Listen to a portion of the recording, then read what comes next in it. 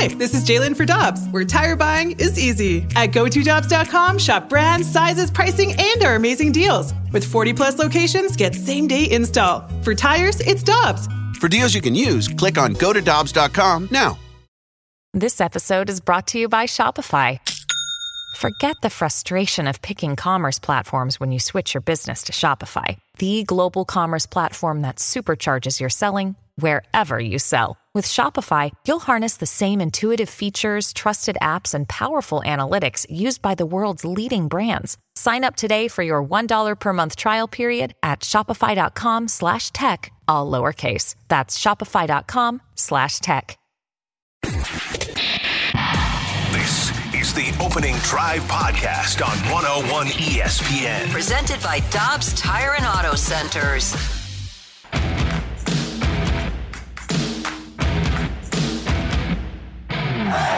Good morning, everyone, and welcome to a Met Tuesday on 101 ESPN's Opening Drive. Brooke Grimsley is here. Kerry Davis is here. I'm Randy Carricker. It is great to have you with us at 7 o'clock. Your time check brought to you by Clarkson Jewelers, an officially licensed Rolex jeweler. On this Tuesday, the Cardinals get back into action against Houston. They'll start a 3-game series tonight at the ballpark, and then they'll take on the Yankees over the weekend. How's everybody doing? Good. I'm doing wonderful. Brooke Grimsley rocking the Ascension Charity Classic cap today. I am. Ready. I like this hat a lot. So I'm in like a golf mood. We were at a golf course yesterday. Got to wear some golf attire. Did you get out and swing? No, I don't think anybody wants me to do that just yet, okay. CD. I'm still working with Family Golf and Learning Center. I don't think anybody wants me near their golf course just yet. I saw Adam Betts out at the Folds of Honor St. Louis Golf Tournament yesterday. 404 golfers. So we saw a few people. 404 golfers. 404 golfers at both Whitmore courses and the Missouri Bluffs. And it moved swimmingly. The Folds of Honor people always do a fantastic job. Thanks to them. Thanks to our friends at Whitmore and at the Missouri Bluffs. It went off without a hitch and raised a lot of money for Folds of Honor here in St. Louis. And oh, by the way, my team won B-Flight.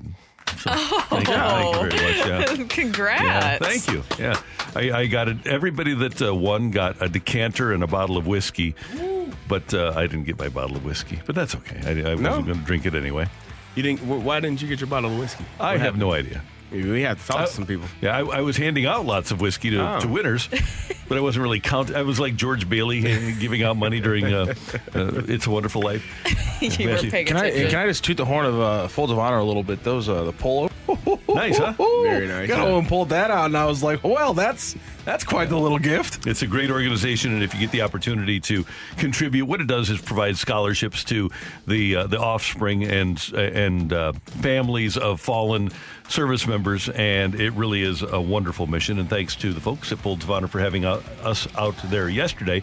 The Cardinals had the Monday off after their trip to London, and hopefully they'll be okay coming back and dealing with the jet lag. There has to be jet lag, doesn't there, after the trip to London? So hopefully it won't affect them too much. Yeah, I think you get a day off, and hopefully it's not too bad. You know, I don't think it's as bad as flying. I told you, Randy, we flew to Tokyo. That was that's bad. Really bad. Yeah.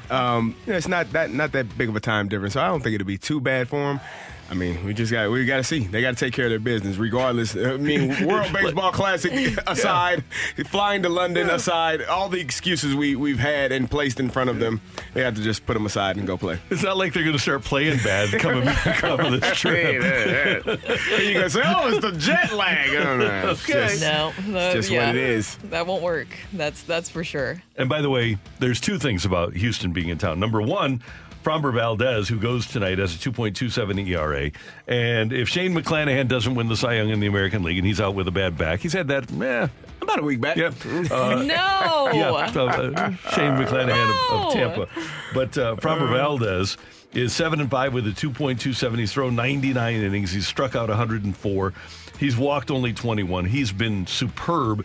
And the Astros have taken, to me, in my opinion, the mantle of model franchise. They do cutting-edge things like the Cardinals used to do when they started the analytics movement back in 2003 when they brought Jeff Luhnow in. The Cardinals used to do so many wonderful things, and not that they don't still, but in terms of being ahead of the rest of baseball, they were cutting edge. And now you see a franchise like Houston go out, and everybody else uses that international market to sign 16-year-olds from Latin America. And they say, why are we stopping at 16? We're drafting 18-year-olds here in America. So they go back and they scout the kids when they're 18, 19, 20, 21, sign them, and build a starting rotation through those sorts of players. And not only do they have them in their system or on their team, but they've got them in their system, too. There's more on the way. That makes sense. Yeah, that seems like a good game plan. Yeah, that'll get you to winning the World Series. 2017, a little different, okay? Yeah. But then last year, winning the World Series, I think we have to say that was legit. Do we ban trash cans when they come to town? Just throw all the trash cans away? I think that's a smart idea. Throw the trash cans. No trash cans. Yeah, hide all the trash cans. I like for the that Cardinals. idea. That's a really good idea. Yeah, I like that. So Houston and the Cardinals tonight, 6:45. And by the way, we're going to talk about what has transpired with social media and the Cardinals coming up here at 7:15. Talk a little bit about what's going to go on with the trade deadline coming up at 7:30. And then later on in the show, we are also going to talk more about what you think of what has transpired over the course of the last 36 hours with Adam Wainwright and social media. It hasn't been great, and we'd love to have your mic drops. And you know what? We're in a trust tree, and we're going to talk more about this. But I do want to know, and we're in the trust tree, so you can be anonymous here. If you'd like to leave us a mic drop or a text, if you tweet somebody like Adam Wainwright, who's not performing very well, and you get a response out of them. Adam Wainwright deactivated his Twitter account. How does that make your day better?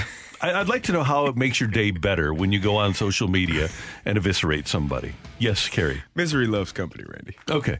Like, if you're clearly, this is my personal opinion. If you're busy texting people or tweeting people, you're miserable.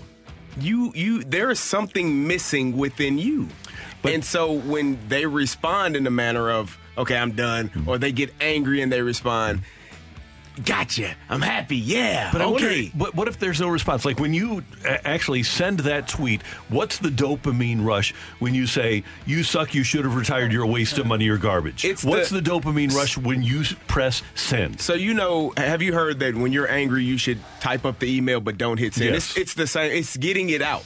It's just having the words, on file, on paper, on the screen, so you can see them. And then most people that have, that are rational don't hit send. They just type it and then they delete it. But there are some irrational people that don't have a lot going, and they have to get that out of their system. But I want to hear from people that actually do this and find out how it made your day better. That's what I want to know is how, if you ripped Adam Wainwright on social media on Saturday or Sunday, how did that make your day better? Because obviously you do it, and you were angry at the time, but how did it? And maybe it is. Maybe it's like you say, Carrie. It's just a release of anger. Yeah. But I just wonder how that makes people feel better for their day. I think that, like you're saying, Carrie, misery loves company. They want people to be miserable just as much as they are. And look, there's a lot of great people, and we'll talk about this in the next segment. There's a lot of great people who've now come forward to make sure that they're really showing their support. So that's the positive to come out of this, is people who typically aren't on social media as much, aren't tweeting as much, are making sure that they let Adam Wainwright know how much he is appreciated, which is what you should be doing. Taking your anger and projecting your feelings out onto others is never okay. Unless it's positive. Yes. Unless you're nice. Unless you're nice. Yeah. Last night, the College World Series Championship, checking notes here, looking for my Pac-12 friends, looking for my Big Ten friends, looking for the SEC, looking for the Big 12. All I see is the SEC here. All I see is LSU and Florida in the College World Series. Wow, Carrie, are you going to let them do that? Yeah, not much we can do about that. Yeah. LSU hammered Florida. So Florida had won 24-4 on Sunday. Last night, LSU won 18-4 over Florida. So LSU and that family are the champions of the College World Series. Family. We got family. That athletic family, champions of the College World Series. Congratulations to them. you think they have the LSU players call up the members of that 2012 through 2015 football team? They're like, hey, guys, we know you just got all your wins taken away. We got you. Don't worry. yeah, that's exactly what happened. Oh, man. So they are the champions. And Connor McDavid won the Hart Trophy last night. NHL Most Valuable Player. Blues did not get that. No. David Pastrnak was second for MVP. Matthew Tkachuk was third for MVP. So congratulations to Matthew. Hope you're listening this morning. Jim Montgomery, the Jack Adams Award for Coach of the Year. No surprise there. Lindy Ruff of the Devils second. Dave Haxtell of Seattle was third. And Patrice Bergeron hasn't decided to play next year or not. He won his sixth Selke Trophy as the best defensive forward in the National Hockey League. Is it a little concerning to you that the Blues were the only team in the league that did not have a player receive a single vote for the NHL awards? Did they not have, like, 4 guys in the Norris running? All-star teams or all rookie teams? Did I read that wrong? Yes, it is concerning. That's read painful. that wrong. That's painful. And, of course, it's not a surprise to anybody that watched the Blues this season, but ouch.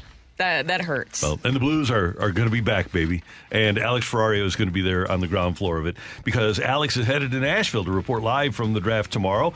The Blues have the 10th overall pick, and you can tune in tomorrow night starting at 6. Alex is going to be on site from Bridgestone Arena in Nashville for the NHL draft. He'll be talking to special guests and covering everything that's happening at this year's draft.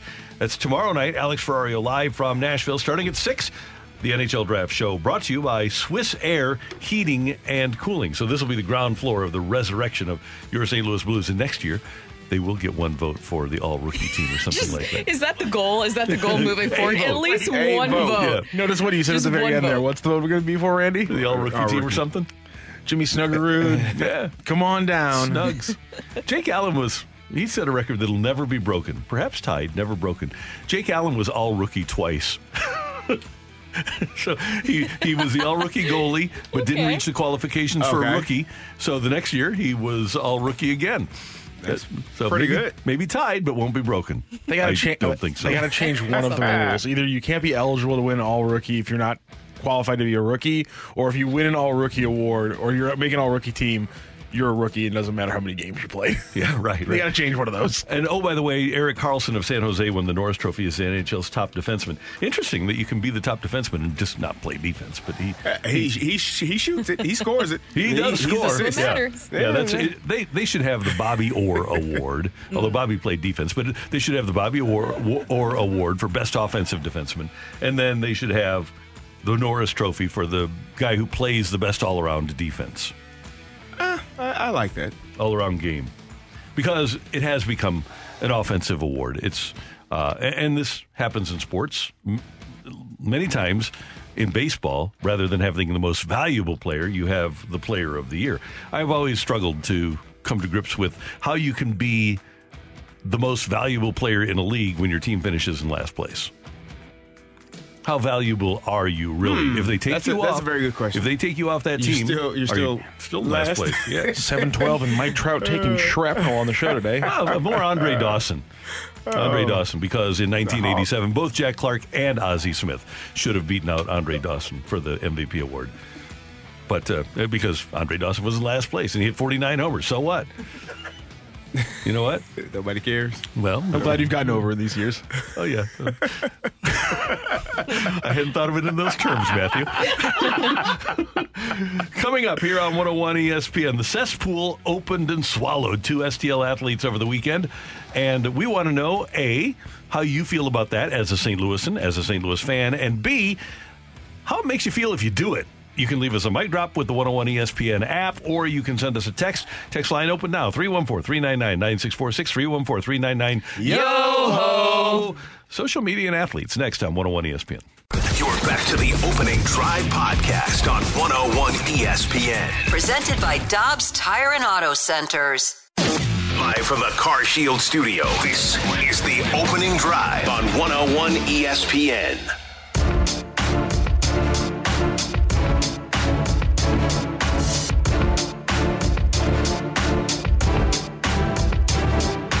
Man, I got this Cardinal blood running through my system, If winning doesn't happen here, long story for a short answer, Randy, I don't think I could go anywhere, buddy. I don't think so.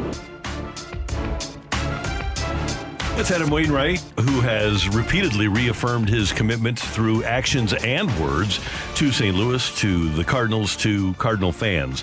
He came back for one final season, hoping that he could pitch well enough to help the Cardinals get to another World Series. He has been part of 2 World Championships for the Cardinals. He's going to wind up with more than 200 wins.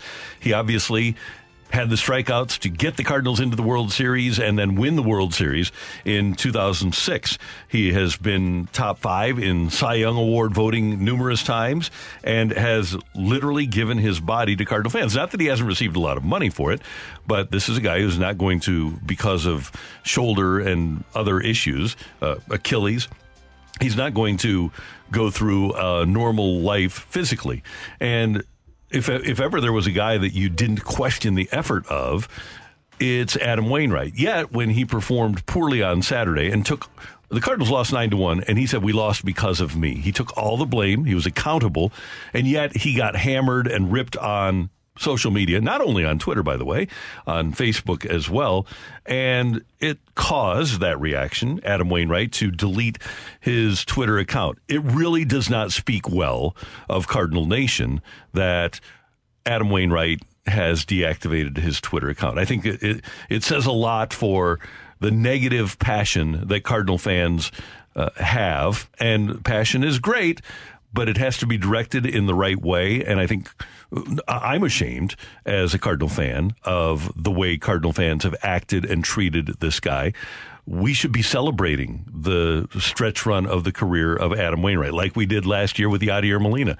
Didn't see this rip last year for Yadier Molina when he wasn't there for half the year and struggling. Didn't see it when Ozzie Smith struggled in 1995 and then went down the stretch. Didn't see it when Bob Gibson struggled down the stretch. Now, it was a different world then. Probably wasn't as angry, and we didn't have social media. But Bob Gibson had a bad stretch run in 1975, and my guess is that these angry people probably would have done the exact same thing, maybe even more to Bob Gibson, because he was an African-American man.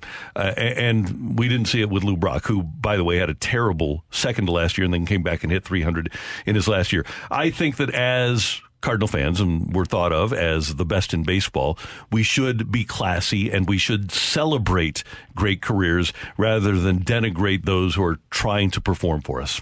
And that's the amazing thing about social media, and I tweeted this out last night.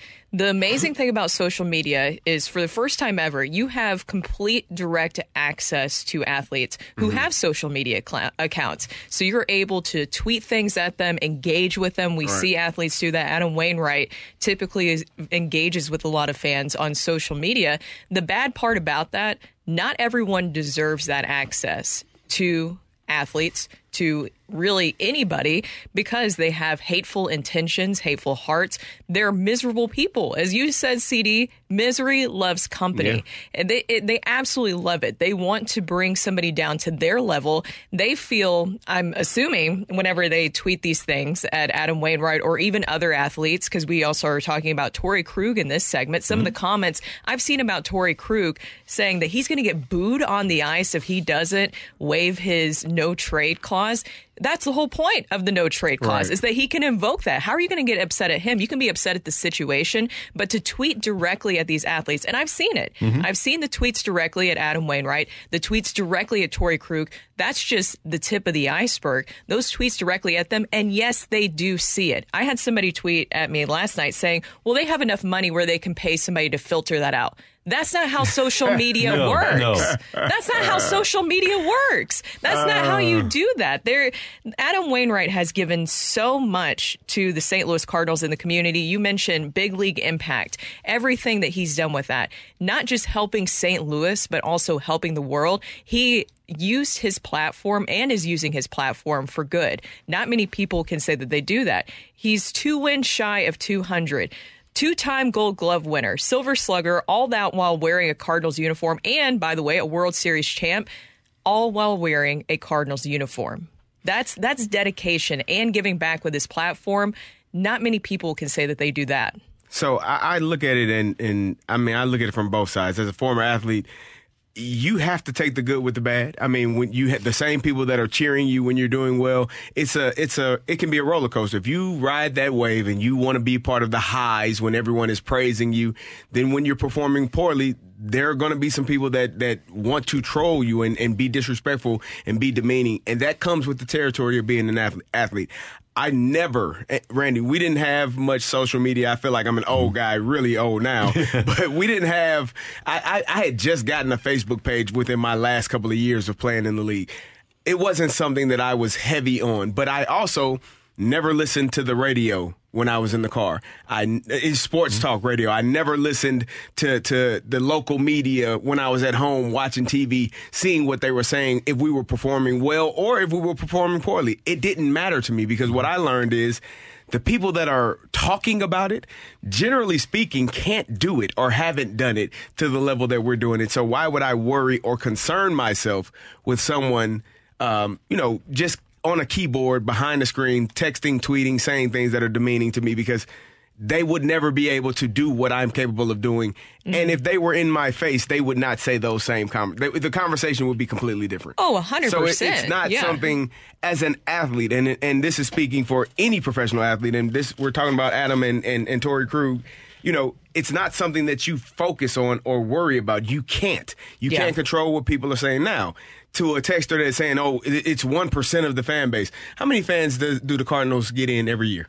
3 million? 3.4 million, yeah. So 34,000 people, if you're talking about 1%. That's a lot of people that could be coming at you saying things disrespectfully, and now you're looking at it, and it is a lot. It is a lot of messages. It is a lot of things that are being said to you, and it can become overwhelming. So what do? You get rid of the thing that is negative in your life, which is right now the social media. You move on. You don't worry about it. And I'll leave you with this one thing that Cardinals fans have to keep in mind. Every other player in the league pays attention to what's going on in other cities. Yes. We talk. Mm-hmm. We look at the locker rooms when we go visit other places. Their locker room is, if the visiting locker room looks like this, I can imagine what the home team locker room looks like. Oh, this is a crap. I know the home team isn't taken care of. I wouldn't ever want to play here as a free agent. What is the fan base like? Oh, those guys will turn on you really quickly. Not a place that I want to be if I have multiple options. If I only got one, sure, give me that one because that's the only one I got. But if I have multiple options and I know that this fan base is a certain way, I'm probably going to go in a place where I know I can win and be around people that truly care and are enjoying what we're doing on the field. And this is only the stuff that we're seeing publicly that people are willing to put out. What I've heard from athletes, and I'm sure you have as well, CD, is the messages, the personal messages they get, where somebody will actually DM their family members. They take it to that level, DM their family members, find people who are associated with them, make threats, and that's harassment. I'm not saying that that's exactly what's going on in Waino's case. We haven't heard specifically, but I've heard those stories of when things get taken too far, when people start turning on athletes. Like people show up at a pitching coach's or a hitting coach's door? Oh, yeah. You want to tell that story? Jeff Albert, the Cardinal hitting coach last year, people actually showed up at his residence. You show up to my house, I'm going to pull you in. I don't know which one. You might be the lucky winner. Yep. I'm going to pull one of you in. You standing on my doorstep, come on in. Let's talk. So, Now, one other note. We get a text from the 314 that he came back for the wrong reasons. I saw Adam that, Wainwright came back for the wrong reasons. Last year, he went 11-12 with a 3.71. He was better than average, among major league pitchers. And he said that he wanted to come back to bring the Cardinals another world championship. What's your issue with that? A guy that pitched well last year that is coming back to try to win another world championship. And I'd like to hear back from the 314 what the wrong reason was. Did you not want to win the world championship, or did you not want to have another pitcher who was above average last year? He was. And I think that for whatever reason, the expectation for Adam Wainwright this season is that he was going to be the savior of this team, and that it's for some reason he is going to be the one that propels this team fully forward. This has been not a great year for Adam Wainwright. We can say that. This has not been a great season thus far. He has even said that. He has taken personal accountability for that. But guess what?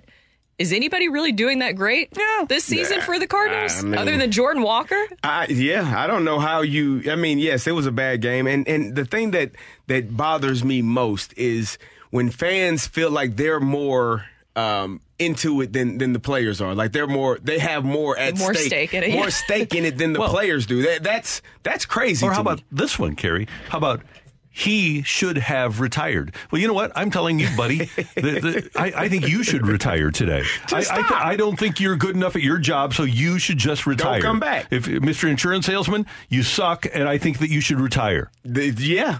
Don't do it anymore. And here's the thing. If somebody's going to pay you X number of dollars, you're going to do the job. What are you getting, $17 million? $17.5 million. Yeah, I'm going to go to work. Yeah, and you know what? Last year he was a $17.5 million pitcher. Randy, I just need to double check some things. My memory is not always the best. Okay. Did Adam Wainwright, did he close out a World Series? Yeah, he did. Yeah, did he close out a National League Championship Series? We should be celebrating 2006. that. 2006. I think. Did we get a text? Some people can't handle adversity. The last couple of days have shown that between Krug and Waino, these people have feelings and family, but they feel that these other people owe them something, and it's a shame. Am I misreading that, or is he saying that Krug and Waino are not handling adversity very well? The professional athletes who performed in Stanley Cup. And I just want to make it clear, Torrey Krug hasn't come out and said anything. I'm just seeing it all over social media, and it ties into what we're seeing with Waino to the point where Waino deactivated his Twitter account, something that he used to connect with fans. How does he connect with fans? Through social media, because he can't go out and meet every single person, even though he is very nice and approachable. He also uses it to promote big league impact. So that takes away from what another connection that he has is just to have that positive connection with fans. He has shut that down for now. And I don't blame him. Here's the thing. So many people now will say, okay, that's too soft. You're too soft. People are too soft now. This is not what this is. Bullying has never been okay. Harassing people has never been okay. Right? Like, is that? Yeah. And the thought that, it's easy. It is easy to get on a computer and tweet and text things and say things when you're not in someone's face. It's not a tough guy thing as some people think it is. It bothers me because the way that people go about their business, it shouldn't be that way. But, this is the world we live in. And as you said, Brooke, it's a way for fans and players to communicate and get acclimated with one another. But sometimes it takes a turn for the worse. We're going to take more of your mic drops on this coming up at the top of the 8 o'clock hour. Actually, no, we're going to talk to Rand Carthon at the 8 o'clock hour. But 8:15, we're going to get more of your texts. And we welcome your mic drops here to 101 ESPN. Next up, though, the Blues got ahead of the game before the NHL trading deadline. Should the Cardinals do the same? That's coming your way on 101 ESPN. The smartest way to do your homework is Heckman Lumber.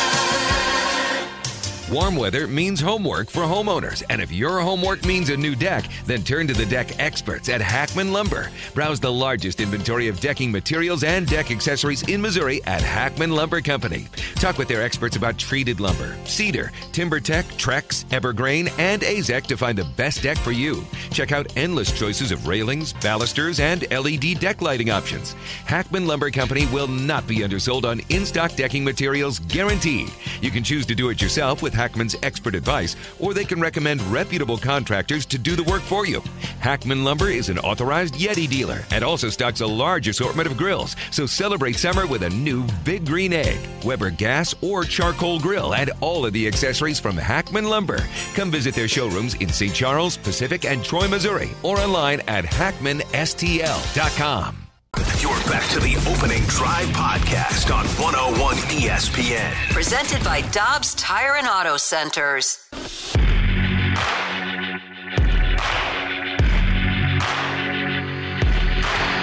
Well, I think it's really twofold.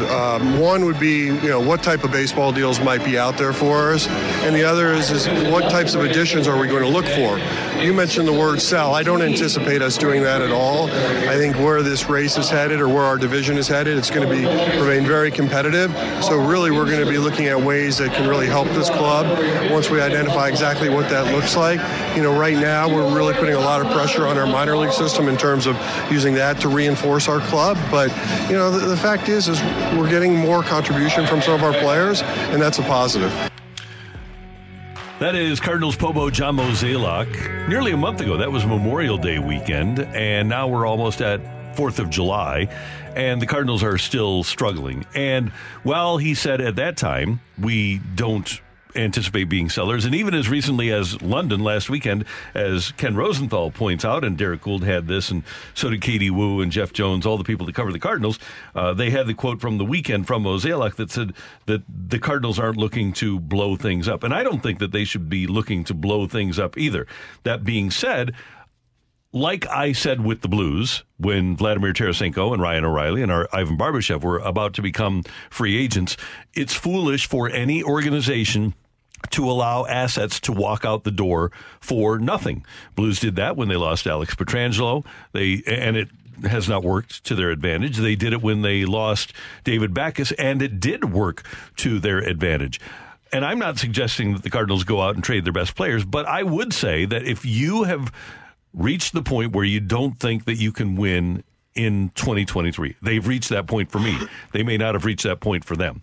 And you have reached a point where you either don't think that people like Jordan Montgomery or Jack Flaherty or Jordan Hicks are going to sign with you or be productive for you in the future.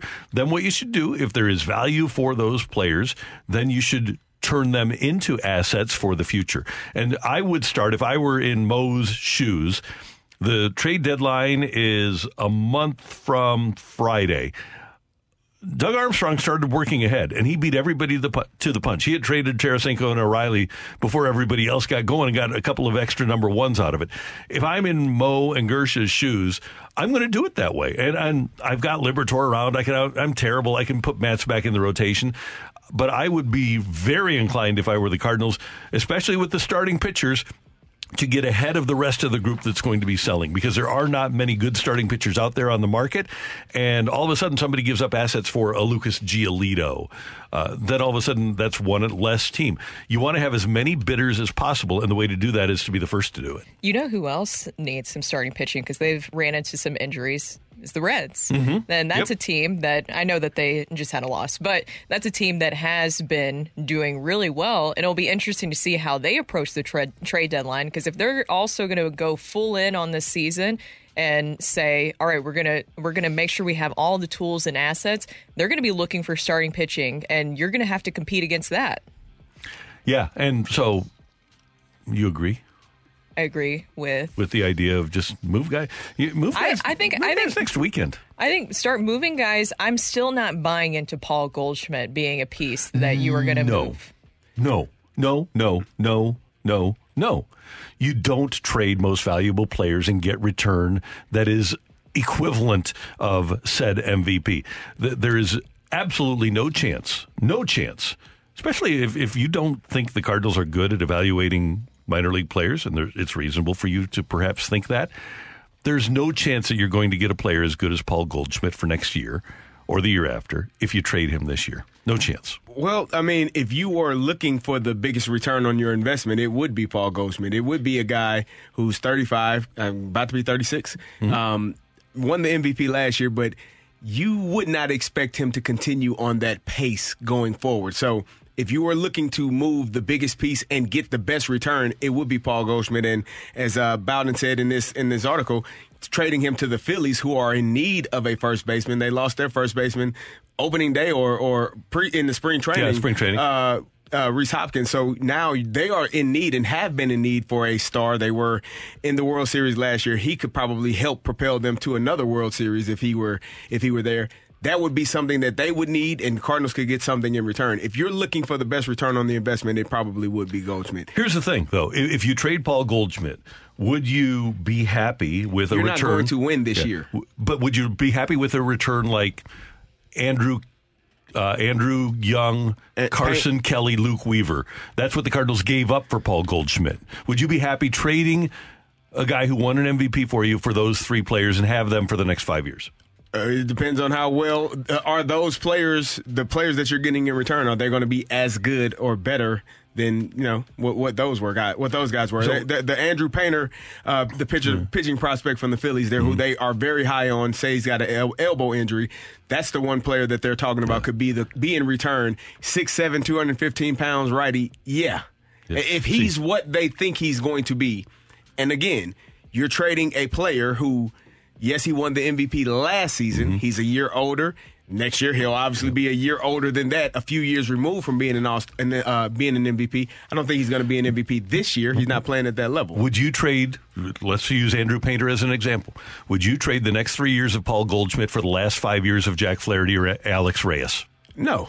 That's what pitchers become. Every pitcher gets hurt. Yeah, but the thing is, you don't know. That's the problem with trades. You don't know how well a player is going to perform when you get him. You're trading something that you do know. I mean, it worked with the Cardinals in the opposite direction. They traded Marcell Ozuna, who had performed great. Well, and they traded for him. Yeah. And in return, they gave up something that an unknown commodity that ended up being very good. And that's a lottery ticket. That's what you're doing. That's what you're buying a lottery ticket. So it could work in either way. You don't know. They could be trading Goldschmidt, who could be great here and not so great there, and then you get something great in return. It's just, but I can tell you this, part of the trade business. If you look at history, every MVP that's ever been traded in the history of baseball, it's never worked out for the team that traded the MVP. Not once.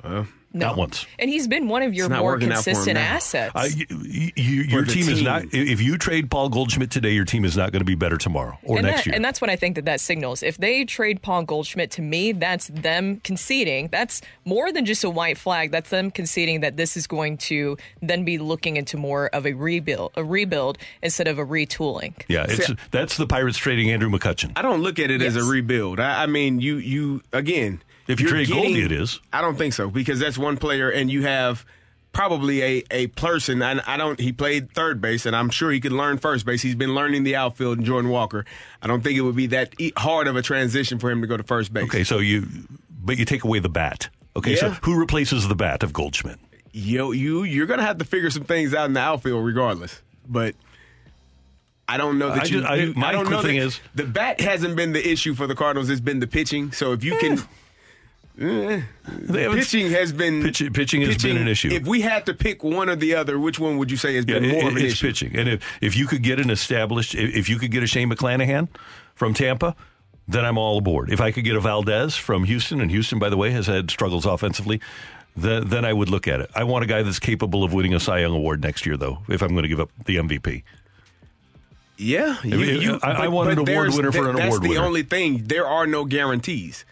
Especially if you're trading for prospects. The one thing that over the last decade, there are very few guarantees in baseball. One of them is that Paul Goldschmidt's going to be great. But one thing that's also guaranteed, at some point, with all great players, comes age. At some point, it's going to fall off. And I'm when not that anxious. Happens, I'm not when anxious that happens, to move we him. don't know. Yeah, we don't know. So it would be best to, if you were again. It's going to be the most return for your investment, for your trade, if you were to trade Paul Goldschmidt in comparison to Flaherty, Montgomery, or Hicks. And with as angry as Cardinal fans now, if you give them 5 years of what the Pirates have been, because you completely disassemble, you'll have Pittsburgh crowds. Don't you guys think, too, that if you move Paul Goldschmidt, that also signals that you're going to get rid of, or Nolan Arenado is not going to stay? Yes. Yeah, but he's here for 5 more years. Yeah, he's locked in. And Goldie's got the no trade, but if I'm the Cardinals, there's no way I even consider moving Paul Goldschmidt. And by the way, if you try to, it's kind of like the Krug thing. Everybody else in baseball is going to look at it and say, hey, they gave the guy a no trade contract and then they traded him. So I think there's myriad issues that the Cardinals would have if they tried to trade the MVP. I don't think trading MVPs is a positive way to approach life. And again, I don't think it's the best decision, but if they were to trade someone and wanted the most for their return, it would be him. I don't think it's going to happen. I don't think it should happen, but if you are looking to get ahead of the game, yes. Let me just give you 5 names. I'll just give you these 5 names as we close out this segment. Mateo Gil, Tony Losi, Jake Summers, Austin Gomber, Elehuris Montero. Those 5 names are the names that the Cardinals traded for Nolan Arenado. How old was he when they traded for him? 30. Yeah. So highly productive player. He was coming off an injury, by the way. That was a no-brainer. 6 years later. Yeah. So I like having good players. Coming up next, it's Take It or Leave It. Get your text into the Air Comfort Service text line, 314-399-9646, 314-399-YO-HO. Tioli next on 101 ESPN. You're back to the Opening Drive podcast on 101 ESPN. Presented by Dobbs Tire and Auto Centers. It's time for Take It or Leave It. Want to say something? Want to put it out there? Do you like like it, you can take it. If you don't, send it right back. Get your text into 314-399-9646 and give us your take it or leave it. Brought to you by Gloria Lou Realty. Visit GloriaHasTheBuyers.com and start packing. That's my final offer. Take it or leave it.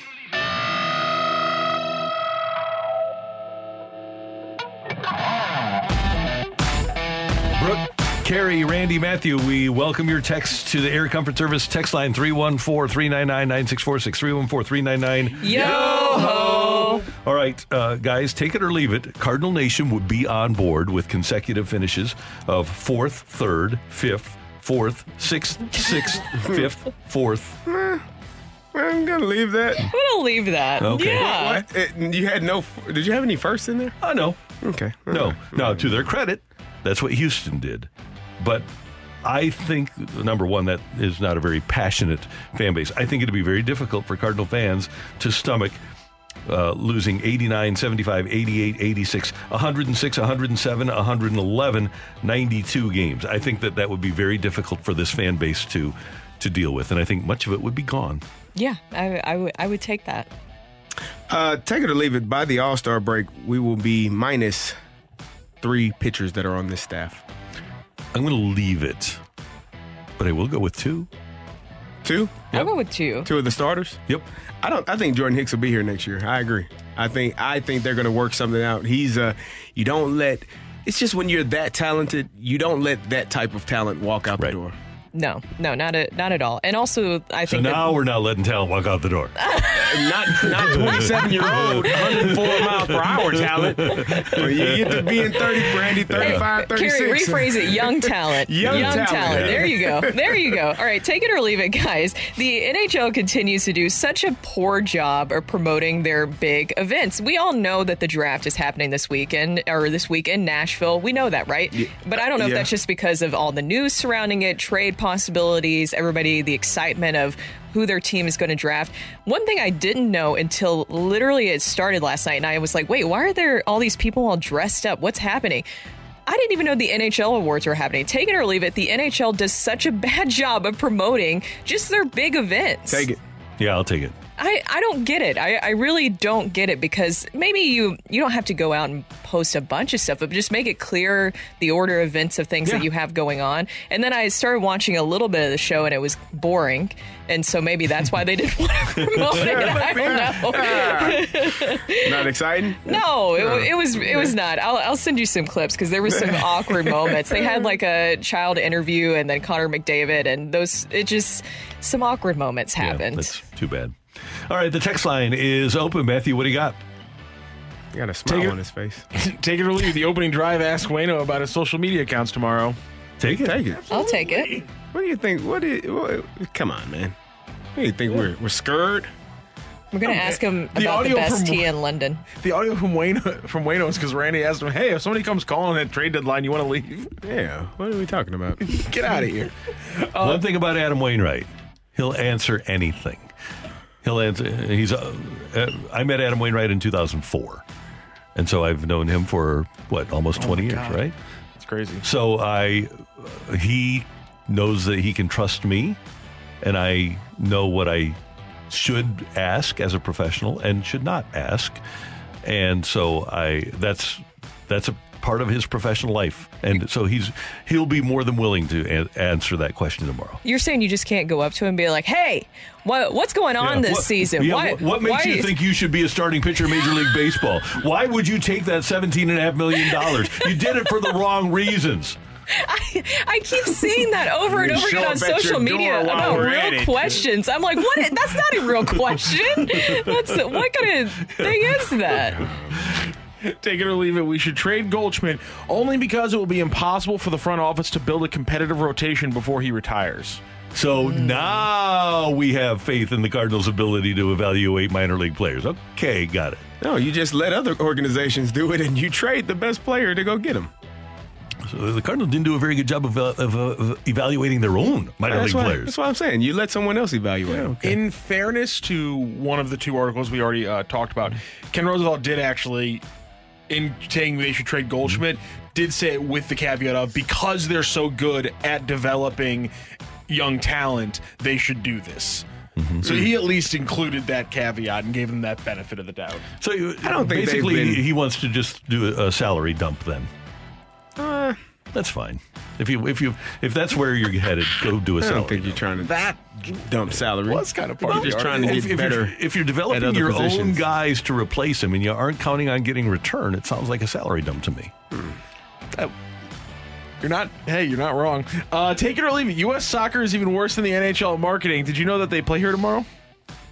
That's right. I did know that they play here. Jamaica? I did. Yes, I did know they play here, and I found out just because a fan was like, "Yeah, I'm going on Wednesday," and I was like, "Oh my god, the Colorado game's not Saturday. I thought it was Saturday." It's like a little secret. It's like a speakeasy. You just kind of have to know. You got to dial to get into the door. Yeah, it's a little trendy. It's like you got to kind of hear through the grapevine. Here's the thing. I love soccer. I love the United States men's national team. I can't get that up in arms about CONCACAF stuff. Mm. I don't think I can say CONCACAF. CONCACAF. There you go. CONCACAF. CONCACAF. Okay. Cool. That's who sent you the gift, isn't it, Rock? CONCACAF? Did you get a gift from CONCACAF? They did me like a little notepad and stuff like that. Take it or leave it. He's important. Take it or leave it. The big thing people are leaving out of the Paul Goldschmidt trade is that the defense would get worse. Yes, it would. Dramatically. It's been pretty bad this season, though, to be fair. It ain't been. This is the thing that is troubling to me. It's like people aren't watching this team play baseball. I mean, they ain't great. But is it because of Goldschmidt or is it because of the outfielders? No, it's not because of Goldschmidt. Their defense did go from worst to first when he arrived. It's because of a multitude of things. And if you can trade one player and get a multitude of things to fix those things that are broken, man. I personally want to blame the catcher. I don't think that he should. Yeah, there we go. Because he, you know what, we talked about this the other day, Randy. We talked about. You know what I saw in that London series? It was so amazing. Steele from the Cubs. What he did something that normally doesn't get done in baseball. He shook off the catcher. No. He threw a pitch that he wanted to throw with conviction and struck out the batter to end the inning. It was. You can do that? Yeah, I didn't know. I thought that was against the rules. I didn't know you could shake them off and throw your own pitch. How about that? That's amazing. Thank you, Matthew. Thank you, Randy. Coming up here on 101 ESPN, Carrie's former teammate, Brooks general manager, and a former St. Louis Rams exec, Ran Carthon, the general manager of the Tennessee Titans, joins us next on 101 ESPN. You're back to the Opening Drive podcast on 101 ESPN. Presented by Dobbs Tire and Auto Centers. After back-to-back 20-yard plays, it's Derrick Henry making a cut. Inside the 5 and in for the touchdown. Past Brandon Faison. Yeah, and that's one thing you love to do when you've got an elite level back. Get everybody swarming inside. You bounce it outside, one-on-one with a corner. And the way we think about this, if your corner can tackle your running back, then we need another running back. With Nashville native Brooke Grimsley and Super Bowl champ Kerry Davis, I'm Randy Carricker. Great to have you with us on the Opening Drive on 101 ESPN. And joining us now on the celebrity line is a former teammate of Kerry Davis with the Indianapolis Colts, also a member of the St. Louis Rams front office, and now the general manager of the Titans, Ran Carthon, who joins us on 101 ESPN. Ran, good morning. How you doing? Top of the top, how we doing? That lead-in was great hearing Derek score a touchdown. We need to hear that a lot this season. Yeah, Ran, what's up, brother? How you doing? I'm doing great, man. How you doing, man? Sound like you just waking up. We didn't call you too early, did we, bro? No, man, it's all good. You know, I was prepared, so I'm just down here in Miami. Oh, okay. I have a little summator, but gotcha. You know, my guy Kerry called, so I have to answer. Yeah, I appreciate it. So I was wondering, man, you have been doing this front office thing for a number of years. You got done playing, went straight into the front office. How is it your first time as a general manager going through the draft? How has that experience been for you? Man, it's been eye-opening. You know, I was just talking to, I was talking to a group of friends last night, and we were just, you know, everybody wants to know how the experience has been, and it's, you know, I've been blessed to have some of the mentors and teachers that I've had, and so I pay attention, and so a lot of it's, you know, been about what I expected it to be. But a lot of it too, man, it's new. And just, learning what the job is all about. But again, I'm in a blessed position because I got a partner, in Mike Vrabel that's been here, that's done it. And so if there's ever a question, that I have, I got someone to my immediate side that I can ask questions about and help keep me on track. I'm glad you brought up Mike because most people might not know your dad was an NFL coach for a long time. Why front office as opposed to coaching? Well, people don't know this. My dad originally wanted to do front office, and he wanted to scout. And so Coach Parcells didn't give him that option. It's just, hey, you're going to coach. And that was that. And so, going all the way back to college, personnel was something that my dad always steered me towards. Well, I wanted to ask you, I'm a huge Titans fan, as Randy mentioned and Carrie mentioned. I'm from Nashville, Tennessee, so welcome to Nashville. I hope you're really enjoying it. Sounds like you've been busy. I know that Titans fans back there in Tennessee are really excited to have you. And I have to ask you about Derrick Henry. He's one of my favorites. Everybody seems to love him, fan favorite as well, and for good reason. It's been great to see him get back to 100% after getting injured last season. It seems that other NFL teams are starting to move away from the value of building around a running back, but you guys, the Titans, aren't. Why is that? I mean, it's Derrick Henry, and he's one of the preeminent players like in our league and at his position, and I mean, you look at Mike and what he's known throughout his career, dating back to college and some of the backs he played with in college, and the success they had in New England when he was there, and the type of people see the Patriots and what it evolved to, right, with Tom Brady and then, them acquiring Wes Welker and Randy Moss. But people forget in the earlier part of those championship teams, it was built on a strong running game and a strong defense, and so, Mike has his philosophy and, me being a running back and Carrie being a running back, we're always partial always. To our running backs. I remember doing a press conference earlier, and they were talking about the running game and moving away from the running back position. I was like, hey, what we're not going to do is we're not going to demean the running back position for 1 second. But, again, man, having a player, a workhorse like Derrick Henry, it makes your job a little easier. And we still have to support him, both up front and building around him. But, again, Derrick is one of the preeminent players of our league. Just to follow up to that, why do you think that the running back position is being devalued so much right now in the current NFL picture? I think it's just like anything else. I think it goes in cycles. There was a time, a few years ago where you weren't allowed to take a back, in the first round.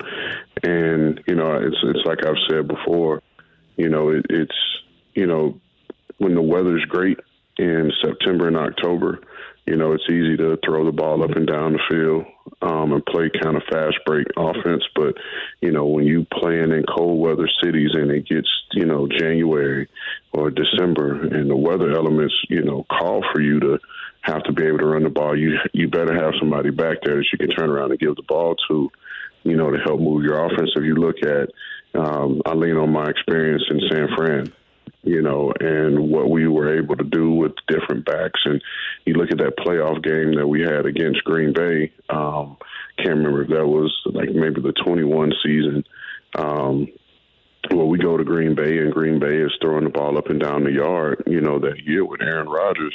And then we play them in a playoff game, and it's snow. And the elements, call for us to both teams to have to run the ball, and that kind of led into, our hands and helped us out and allowed us to win the game and go further in the playoffs. We're talking with Rand Carthon, Titans general manager. And Rand, you talked about supporting Derrick Henry. You all had a pretty good receiver in there a couple of weeks ago. There's no one listening. So if you feel like telling us any insider information about DeAndre Hopkins, feel free to, sir. I mean, you said nobody's listening, so there's nothing to talk about. Again, in all fairness, like we're always looking to improve our roster however we can. And, a player like D-Hop's, a player of his caliber came available. And, again, it's, we have Mike Vrabel. Guys want to play for Mike Vrabel. And, D-Hop had a relationship with Mike Vrabel and allowed us to get a visit. From there we'll see what's what, but we're going to always, try to explore adding good football players to our team. Ran, you mentioned earlier that your dad was kind of put into coaching by Bill Parcells, and because I witnessed the Bill Parcells success period with the Giants, he's a very wise man. A lot of Bill Parcells quotes wind up on these airwaves. How much of what you are and what your dad is was influenced by Bill Parcells? Pretty much 100%. Those that know will tell you the nature of my dad and Bill's relationship. And especially around the time that my dad signed with the Giants from the USFL was also around the time that my grandfather passed away. And so Bill became, like a father figure to my dad, as he did with most of his players. And so, a lot of what my dad, his core philosophies of football, come from Bill and were passed down to me. I was blessed to build my own relationship with Bill and can get him on the phone and, like I'm sure Kerry said many times on the air, and he's probably shared with you guys Coach Dungy stories, to be in a position to where I can call a Bill Parcells or Tony Dungy for advice, like you can't beat it. And you put yourself in positions where you're like, nah, I don't want to bother them. But if you say that to either of those two men, they'll get offended that you didn't call, and so having someone like, Coach Parcells has been invaluable. And you said earlier you have been blessed to have so many great mentors and teachers. Who's at the top? And you just mentioned two of them with Parcells, obviously your father, but Parcells and Tony Dungy. But in this particular job, for the job of GM of the Titans, who were your main influences? My main influences, I lean on, the places that I've come from. So, to have a guy like John Lynch, which you learn about leadership, you learn about, being a human in this business and bringing a human aspect to what we do. And a guy like Les Snead, who's an outside the box thinker, a guy who's going to, push the envelope and find creative ways to do things.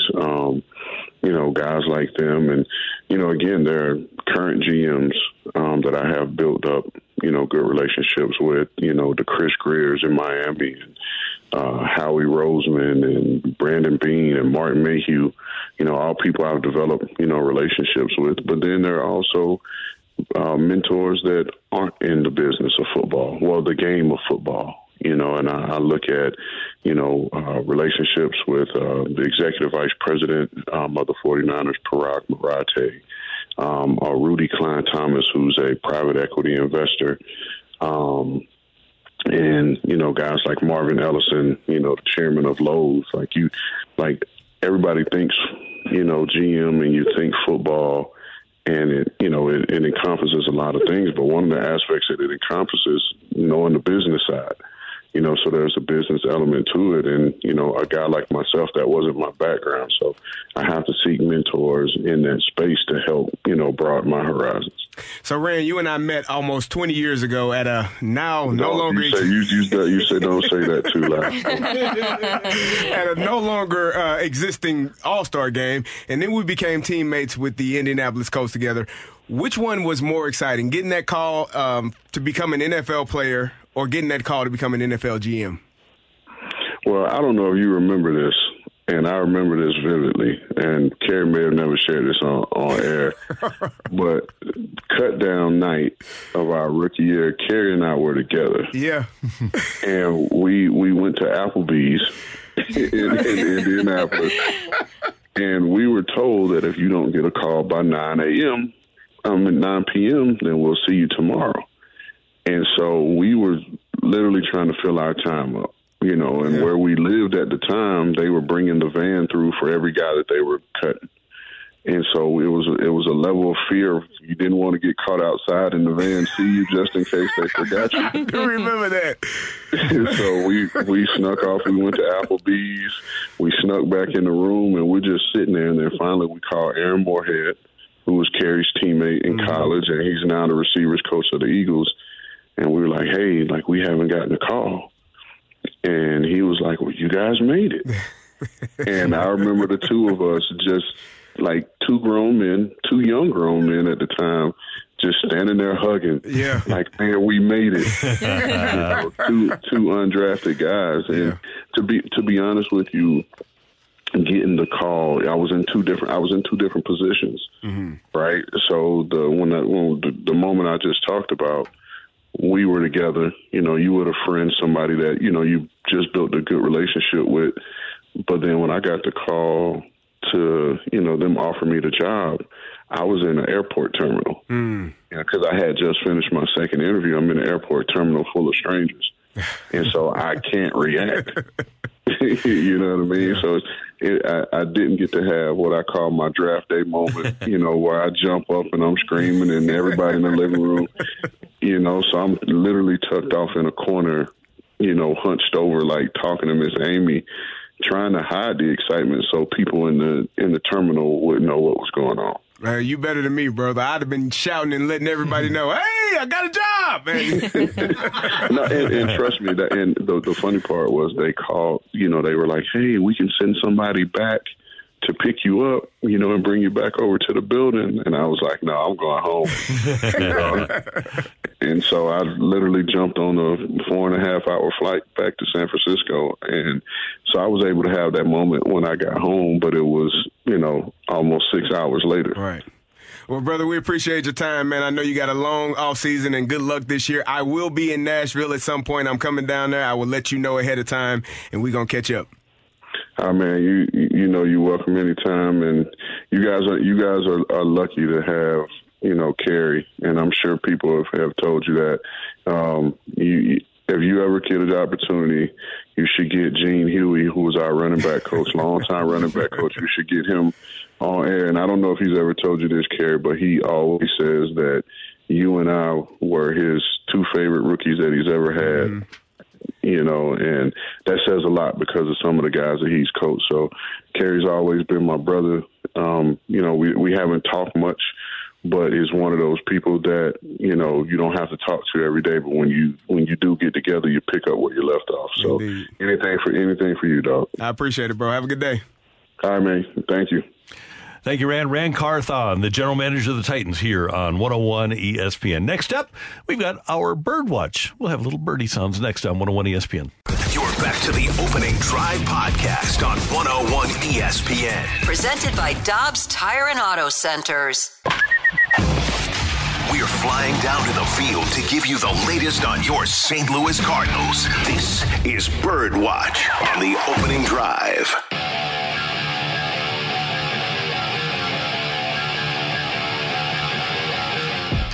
It is time for the Bird Watch. Brooke, Kerry, and Randy, and I'll get things started.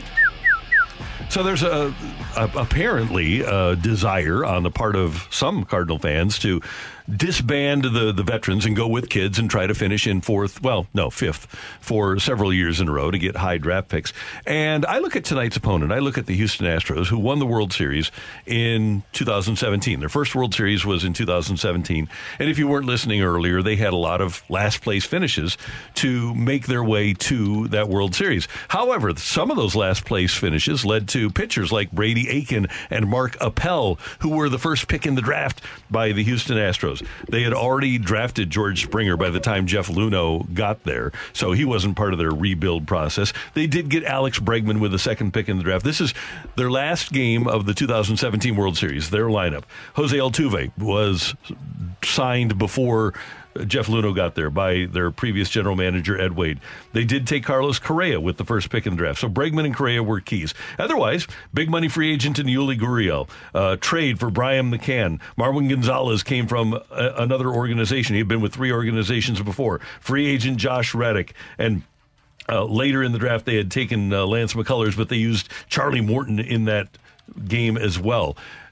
Usually when you try to rebuild like the Astros did when they won a World Series, or the Cubs did the year before, when they won a World Series, there are certain things that you can do with the draft, but you wind up spending big money anyway. So why not use the players that you already have that are good and try to get over the top with additions rather than try to develop players who maybe have, well, no, not even a 50% chance of succeeding. When you look at the teams that have gone to tanking and done so for 5 or 6 years and been terrible for 5 or 6 years and that have come back to win, those teams without fail succeed after spending a bunch of money to get over the top.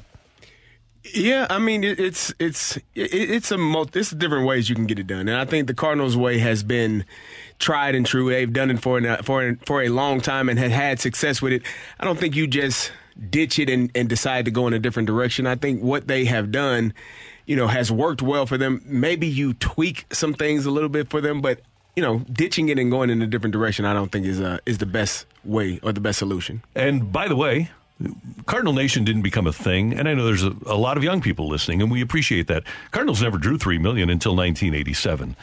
I remember being at Willie McGee's debut in 1982. The Cardinals had the best record in baseball, or in the National League East, actually, in 1981, strike-shortened season. Willie comes up in May of 1982, and there's 14,000 people in the stands. This was not a thing until they really got it going in the mid-'80s because they had not won in the 70s. And I'm absolutely convinced that if the Cardinals don't win, these best fans in baseball will not be the best fans in baseball anymore. Oh, they're 100%. Very angry. Yeah, I think they're fans of winning and fans of having a product that wins every year. But I don't think that Cardinal fans would say, I want to go and watch this young team that's growing but is going to lose 111 games this year. I don't think people are going to show up to the tune of $3.4 million for that. Not if they're losing. I mean, this is a town where they are accustomed to getting wins and seeing wins, and if they're not having that success, it's going to be hard for people to be out there and watching them. Yep. Yeah, and I think you're not going to go out and win a World Series every single season, but at least making it deeper in the playoffs and showing that you're gathering those pieces that you can improve each year. Mm-hmm. Especially when you have guys like Paul Goldschmidt and Nolan Arenado, excuse me, on the team. I just combined the names. How about that? I liked it. Naranado. That's his new nickname now. So we were talking earlier about Paul Goldschmidt and the possibilities of him being traded. And again, I'm not a fan of trading your all-star, your MVP caliber player, your guy that won the MVP last year. But I have said this, that if you are looking for the best return on your trade, it would be trading Paul Goldschmidt. And the reason being, we talked about age, and I looked at some numbers. After the age of 35, there have only been a few people who have won an MVP. You got Mike Schmidt, who won it in 37. You got Willie Stargell, 39. You got Barry Bonds, but do we count? Barry Bonds won it 4 times, 36, 37, 38, and 39. Do we put him in that category? I don't think we can. I don't think we can either. So when you're looking at a player who is at a certain age, still playing well, but the MVP caliber of that player it's not likely. And so what you would get in return for Paul Goldschmidt would be a haul. You would get prospects, top prospects. You would get probably a couple of starters that could help you right now. And it would help your team, not today, not this year, but going forward, your team could be much better than it was what it would be with a couple of more years of Paul Goldschmidt playing at a high level. The best trades come when you trade a player a year earlier than you should have. And I'm not saying that anyone wants Paul Goldschmidt to not be here playing first base and doing what he's doing, but if this team is not having success, it's really no point in continuing down this path. It will be time to get younger and get more prospects and get better in that way. And the last time an MVP was traded, it was Mookie Betts, who went to the Dodgers along with the David Price salary dump. How old was Mookie? Mookie, when that trade was made, that was after his, let me get it for you. That was after his age 25 season. He got 8 to 10 more years of good baseball. So there you go. So he's got 8 to 10 more years of good baseball at 25 years old. And the Red Sox get back in return Jeter Downs, who's got a 0 batting average for Washington now. Connor Wong, who has done nothing at the major league level, and Alex Verdugo, who is a nice player, but certainly doesn't rise to the level of Mookie Betts. Yeah. And that's what they got for a 25-year-old MVP. I wouldn't have traded a 25-year-old MVP. No. Not me, but a 35-year-old. Again, it's nothing. It's not a personal thing. When you're looking at this team and what they need, they have a lot of holes that they need to fill. And Paul Goldschmidt is one spot. If you can trade him and get a lot of pieces back, again, I don't think that they should. But if they were trading anyone trying to get the best in return, it would be him. And the likelihood is, based upon the trades of Betts, Arenado, Goldschmidt, McCutchen, that you wind up with guys that never even play for you. It's possible. Yep, or you probable. You might end up with Sandy Alcantara. My bird watch is the thing that I think is consistently the problem for the Cardinals this season. And I've been saying it over and over again, starting pitching. And now I'm going to put Jordan Montgomery out of this conversation a little bit because June has been a great month for him. If that's one person, if you're talking about getting a haul, Jordan Montgomery might be a name that you have to dangle out there to see if you can get some value with that because he has been great. That would be tough losing him. But once again, he's a Scott Boras client, so you might lose him anyways because he's going to test the waters in free agency. But the St. Louis starters are continuing to kind of trend down. When we're looking at combined ERA, they have a 4.87 ERA for the season, ranking 25th overall. And by the way, the Reds, we talked about them earlier, that they might be looking for starting pitching as well. They do have a worse starter ERA as well, almost 6 at that point. But something that's really interesting, too, because Ken Rosenthal talked about this in his article when it came to Mozeliak and the way that he spent his money. He said Mozeliak in the past decade rarely has spent wisely. So according to Spot Track, the 2023 Cardinals rank third in the majors in starting pitching spending with $66 million. So when you're looking at your return on that, that's not great, guys. Yeah. No. Not great at all. And again, if you hit the nail on the head, Brooke. They have to spend wisely and go about it in the right direction, in the right way. And at times, it just hasn't been. No, the free agent signings haven't hit.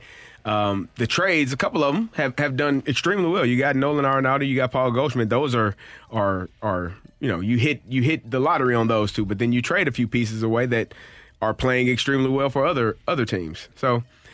Trading and free agency, I think, can be a crapshoot depending on how you go about it. Obviously, you want to evaluate the talent. You want to make sure you're getting the right people in. But, sometimes people don't perform well in different cities. 5.91 ERA for the Reds, by the way, for their starters. Not great. That's not great at all. Not great. But they also average more runs per game than St. Louis. Do you think that the Cardinals would trade anyone in their division? Because I don't think they. You think so? Yeah, I think you think they would trade Jordan Montgomery to the Reds and get what in return? What are you getting back? Prospects? Again, it's a lottery ticket. That's if you're making a deal. By the way, there was also an MVP traded the year before Mookie Betts, Giancarlo Stanton, and the haul that the Yankees got for the 27-year-old MVP who had just hit 59 home runs was Starlin Castro, who hasn't played since 2021. Jorge Guzman, who's back with the Marlins in their minor league system, and Jose Devers. And Jorge Guzman is in the Giants minor league system. So that was the haul 6 years ago that the Marlins got for another MVP that got traded. Again, it is a crapshoot. You don't know what you're going to get back. That's why I like what I get from Paul Goldschmidt. But you only got a few more years of that from him. I'd rather try to win. Does he have a no-trade clause? He does have a no-trade clause. Okay. I would think the Cardinals would sooner extend Goldie than trade him. I could see that. Yeah. He'll have a Matt Holliday type career here, and he'll be the middle of the lineup guy until the end of his run here. Till he's 40? No, probably till 30. Have you seen that man? I don't think he has seen or touched sugar or sodium in like the past decade. Yeah. That's good for him. Yeah, I could say that. He's a pretty good player. You said I wish I could say. Coming up next, we've got The Fight on 101 ESPN. You're back to the Opening Drive podcast on 101 ESPN. Presented by Dobbs Tire and Auto Centers. Welcome to The Fight. In the red corner, Average Joe Listener. And in the blue corner, the undisputed king of Morning Drive. Please welcome Randy Carricker.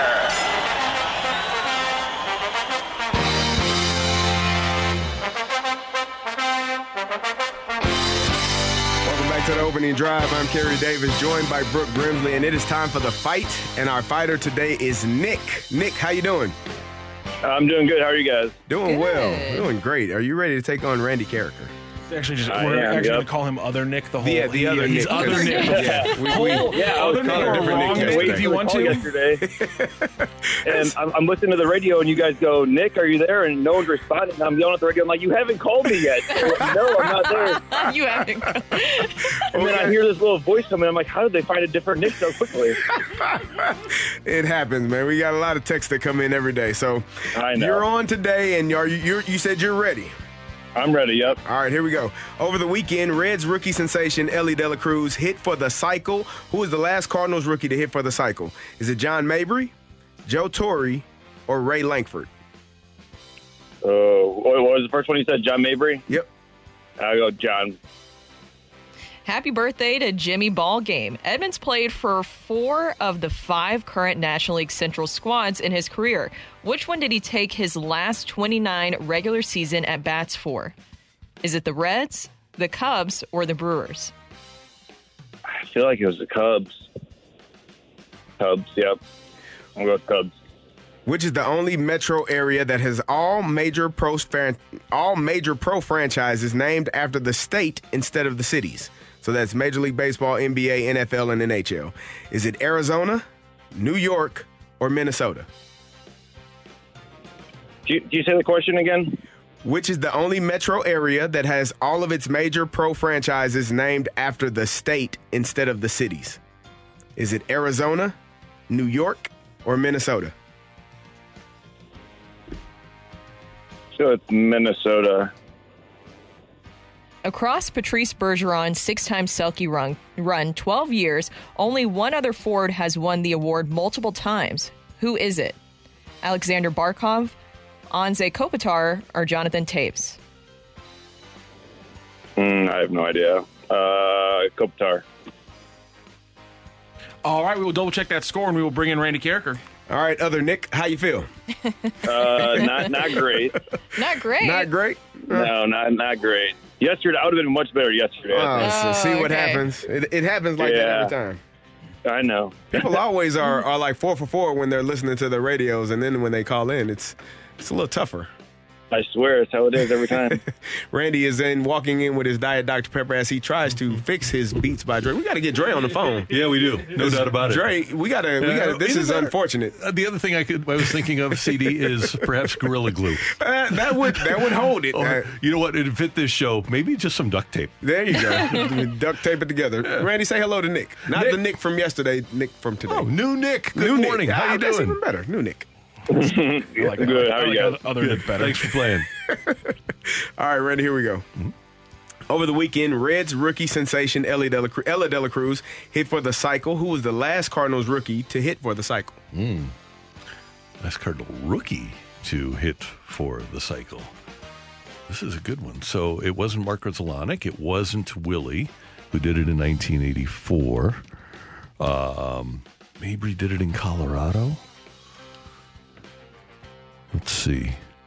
He would have been a rookie in about 96. I'll do the lifeline here, CD, just in case. Wow, the first one. Yeah. All right. Yeah. All right, Rock. John Mabry, Joe Torre, or Ray Lankford? It had to be John Mabry, because Lankford never hit a cycle for the Cardinals, and Joe Torre wasn't a rookie for the Cardinals. Happy birthday to Jimmy Ballgame. Edmonds played for 4 of the 5 current National League Central squads in his career. Which one did he take his last 29 regular season at bats for? I believe he was with the Reds at the end of his career. I think he and Scott Rowland might have been together there, actually. Walt brought him into Cincy. Which is the only metro area that has all of its major pro franchises named after the state instead of the city? Well, top of mind for me, obviously, is Arizona, but you have the Phoenix Suns. But you also have the Minnesota Timberwolves, the Minnesota Wild, the Minnesota Twins, and the Minnesota Vikings. So I'm going to go with the land of 10,000 lakes, Minnesota. Across Patrice Bergeron's 6-time Selke run, 12 years, only one other forward has won the award multiple times. Who is it? Okay, it wasn't Ryan O'Reilly. So 6 in 12 years, probably, or something like that. Who's the only other guy to win it twice? And I already used my lifeline. I will go. Let me just think about this. It might be pretty obvious, but then again, it might not. Let's see. Boston, Washington. The Blues never had a guy. You know who won at least one? Was, as Learn has referred to him, Jonathan Toews. What they like feet over there, huh? Yeah. You know what? I'm going to, just because they were prolific and it's many times a popularity contest, and he was good defensively, man, I'll go with Jonathan Toews. There's something about Knicks because we got a tie. Ooh. A 2-2 tie today. Yesterday was a 3-3 variety, so a 2-2 tie. Let's go through the process really quickly just to make sure everyone knows. Nick, I'm going to say the question out loud. Randy Carricker is going to get a minute to write down his answer. Then, after he finishes writing down his answer, we will get your answer, Nick. Randy will say out his answer out loud, and then whoever is closest to the pin is going to win this fight. Nick, do you understand those rules? I do, yep. Randy, do you understand those rules? I understand them, yes. Do you have your paper? Are you ready? I do, I'm ready. Okay. Let me make sure my Sharpie works. Okay, Bob I'm good. Gibson finished his career with 251 wins. How many of those came in relief? Bob Gibson finished his career with 251 wins. How many of those came in relief? Or as a reliever, whichever way you want me to phrase this one. Randy Carricker has written down his answer. Nick, what is your answer? I have no idea. 10. Randy, what was your answer? I said 1. We have a listener in today's fight, and this was about as close as you can get. They tied, and then the separation on the closest to the pin is 1. Is the winner Randy Carricker, or does other Nick, new Nick, wrong Nick, does he take the win? Ring that bell. The winner and new champion of the fight, Average Joe Listener. The fight is presented by Golf Discount of St. Louis, with the most experienced club fitters in town. Why shop anywhere else? Congratulations, Nick. You took down Randy with the tiebreaker.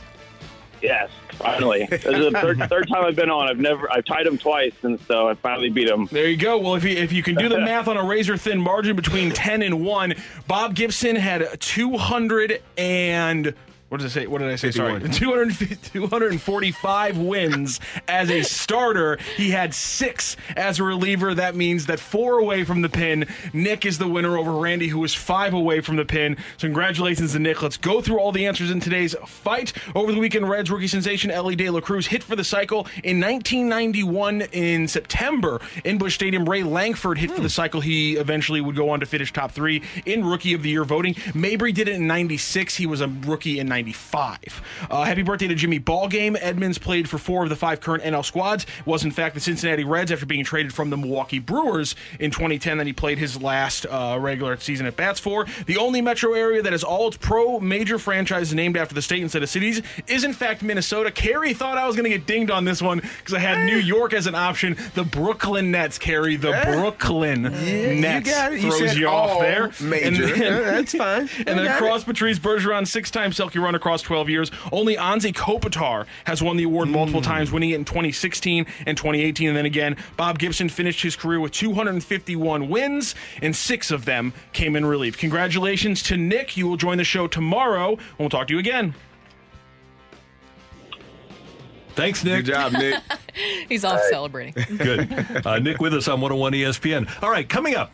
Adam Wainwright has deactivated his Twitter account. We want to know how it makes your day when you text or tweet somebody and cause them to have a bad day or to, in this case, deactivate a Twitter account. If you do it, we want to hear from you. Why do you like being mean? Essentially, is how does it make your day? That's next on 101 ESPN. You're back to the Opening Drive podcast on 101 ESPN. Presented by Dobbs Tire and Auto Centers.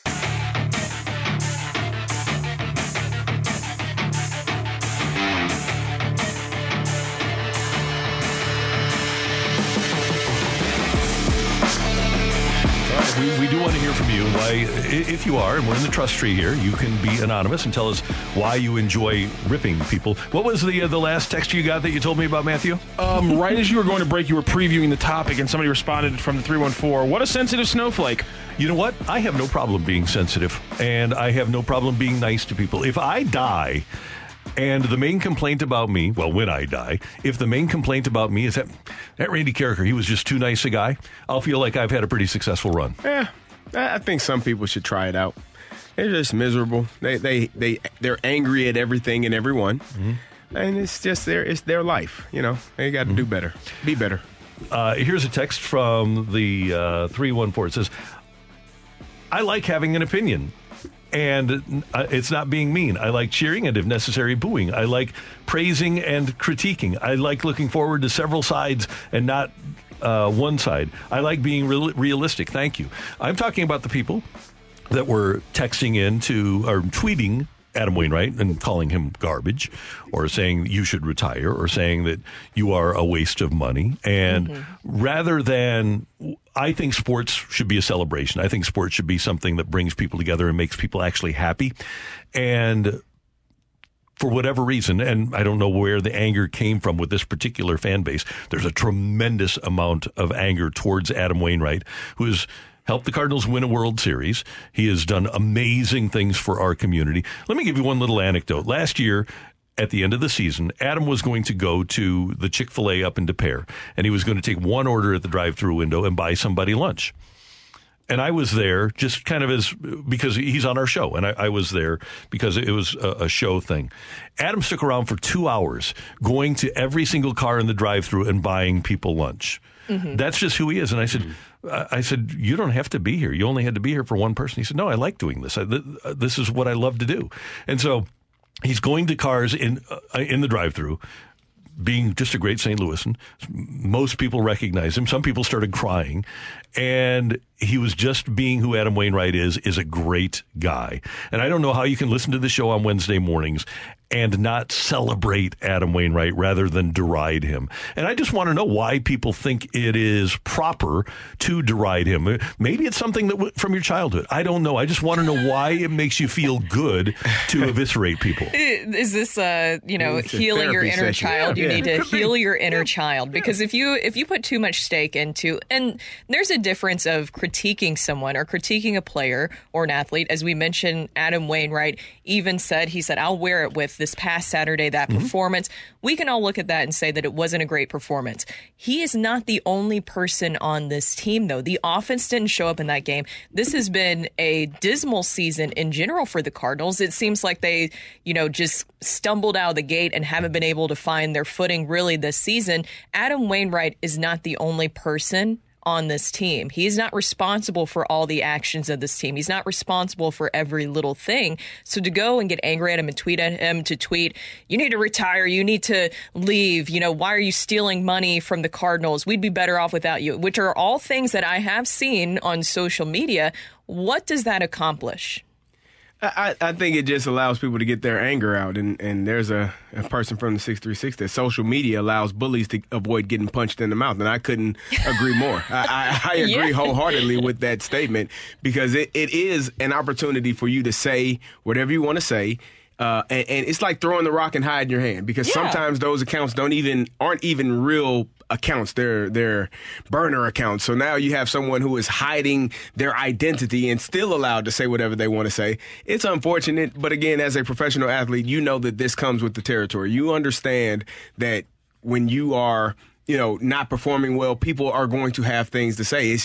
It's part of it. Randy, I remember I was hurt one time and I had an autograph signing. Now, these autograph signings are well, taken care of well in advance before anything takes place, before that time frame comes up. I sprained my ankle, and the guy asked me, "Why the hell are you here? Aren't you hurt? Or why you should be playing?"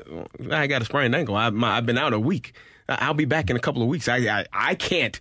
He was upset that I had the audacity to do something outside of sitting in. I'm not Russell Wilson. I'm not going to do 23 hours of treatment like he said he did, which is unrealistic. But the understanding that people have of players, it's unfortunate. They have millions of dollars. You shouldn't have to worry about it. No, if people are attacking you, whether it's in person or on social media, it's unfortunate. And the unfortunate part is, more times than not, as a player, I can't respond in the way I would if I was not a player. If I was average Joe, I would probably punch you in the face for being disrespectful in my face. But as a player, I can't. So now I have to sit there. I have to take it. And the best thing that a player can do is remove himself from all of those things and not pay attention to it, not listen to it. And just block out the noise, as you mentioned.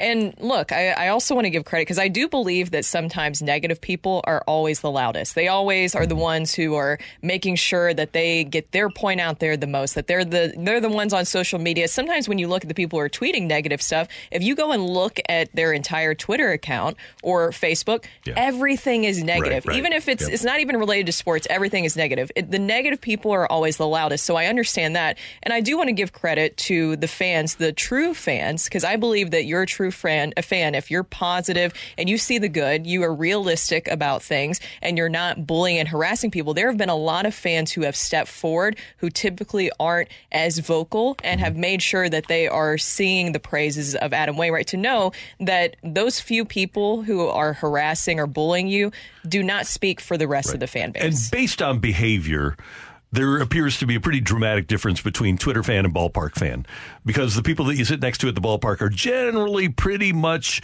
supportive of the Cardinals. The people that you're visualizing on Twitter are not. We get this text: the value of positive reviews is lost if fans can't also point out the negative. Should fans have posted great comments about his last start? No, that's not what we're saying.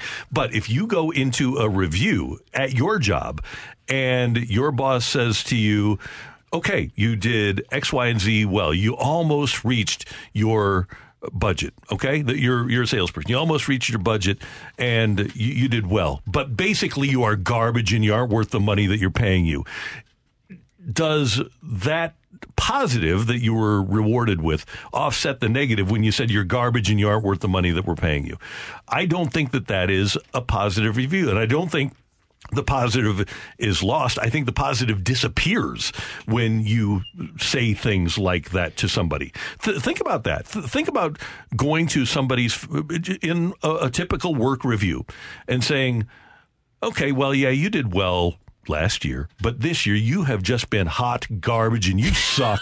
And I can't believe that you would have signed the contract that we gave you, because you're wasting our time and you're wasting yours and you should retire. What would you think if you walked into your workplace review and that was the review that you got? It wouldn't be great. No, I don't think so. No, it wouldn't be. It wouldn't be great. There's a little. Basically, what you're saying is there's a little bit of decorum to how you handle things. Yes.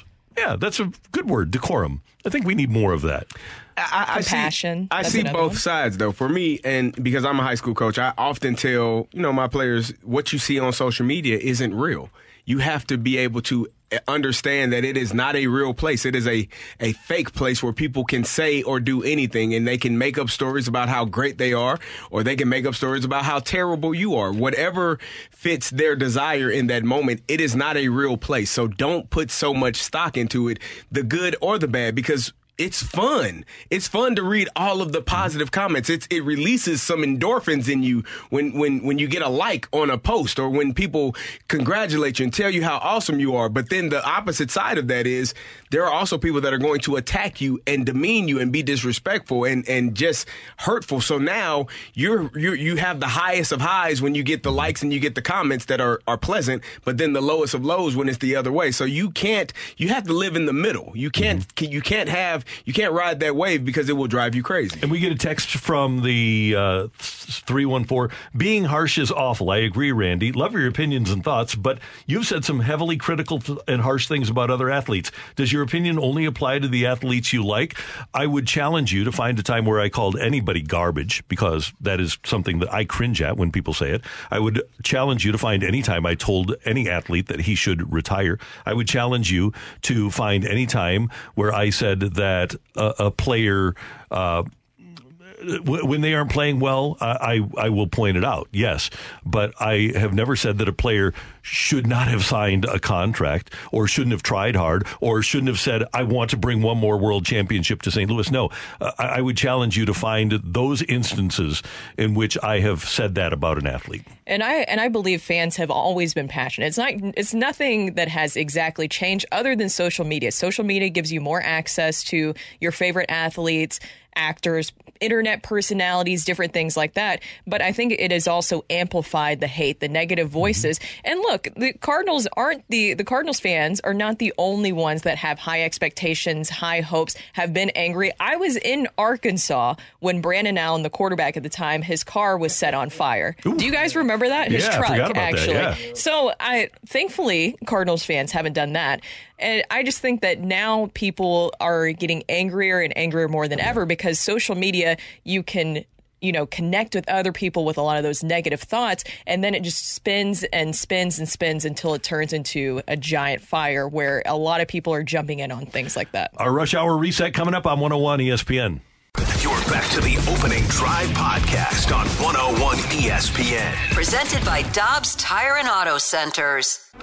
It's time to recap the biggest sports stories of the day on the Opening Drive with a Rush Hour Reset. Brought to you by Clubhouse Turf, your exclusive partner of Celebrity Greens. We're redefining private golf.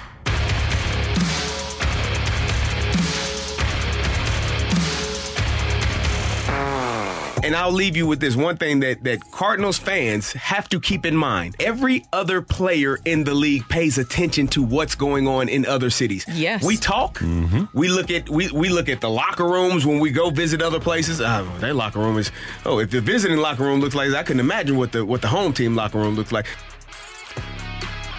That's from earlier this morning here on 101 ESPN, talking about the way that several athletes in St. Louis have been treated over the course of the last 48 hours. Torrey Krug for invoking his no-trade clause, which he earned after playing 9 years with the Boston Bruins and getting a new contract, and the Blues offered a no-trade clause, told him that he wanted to be here. They made the commitment to him. He made the commitment to them, and he is exercising his right to that commitment. And, of course, Adam Wainwright, who has not had a good year and was just blasted by the Cubs on Saturday, but then more blasted by his, ostensibly, his own fans on Twitter that caused him to deactivate his Twitter account. And we've got your texts and we've got your mic drops here on 101 ESPN. We do appreciate those. You can use the Mic Drop app, by the way, if you'd like to refer to us or talk to us about what's going on. And a lot of interesting and notable texts, guys. And I think the bottom line here is that as a fan base, and CD, you mentioned, athletes talk, and if Adam Wainwright is out broadcasting next year, he said, man, if you're going to go to St. Louis, you better perform well, because if you don't, they're going to rip you. And as a player, that's the expectation. No one expects to perform poorly. We all expect to play well, get paid well for our play, and that comes with the territory. Again, you understand that that's a part of it, but the attacking, the going to someone's house because you don't think they're doing their job well enough, that's absurd. A threat. That's absurd. Point. That's ridiculous. So when you talk about that part of the small fraction of Cardinal fans, we will not pretend like it's not there, like they don't exist, because they do. It may not be you. It may be someone you know. It may not be someone you know, but it may be something that you've heard. Regardless, it is a real thing. You cannot pretend or close your eyes and it just goes away. It's there. It's something that they are dealing with. And so now, as a player, as a coach, as a manager, if that is happening or taking place, everyone around the league knows. You think Jeff Albert, when he got to his new spot, he didn't mention what the hell happened here? You think he just went away and said, why'd you leave, man? Those folks are crazy as hell. They were outside my damn door. That's what he said. I'm sure he told someone. And if he didn't tell it out loud, he told someone who may have told someone else. It gets around. Those are comments and things that take place that when you're in this situation and you're coming to this situation, you're well aware of what's taking place. Yeah, and if you just don't have anything nice to say sometimes, then just don't say it. Maybe that we were talking about, there's times where you get angry, that 24-hour rule, or even like an hour or two, just seeing if you still think that's a good idea. But as I mentioned earlier, I noticed a lot of those people with the negative comments, their entire Twitter feed or social media page is just negative. Even if it's outside the Cardinals, they're just in a very negative space. That's you projecting your insecurities and your issues onto somebody else, and you're relying on a sports figure to make you happy. You should never rely on somebody else to make you happy. Right. Never. You can only look internally at yourself and look inside yourself.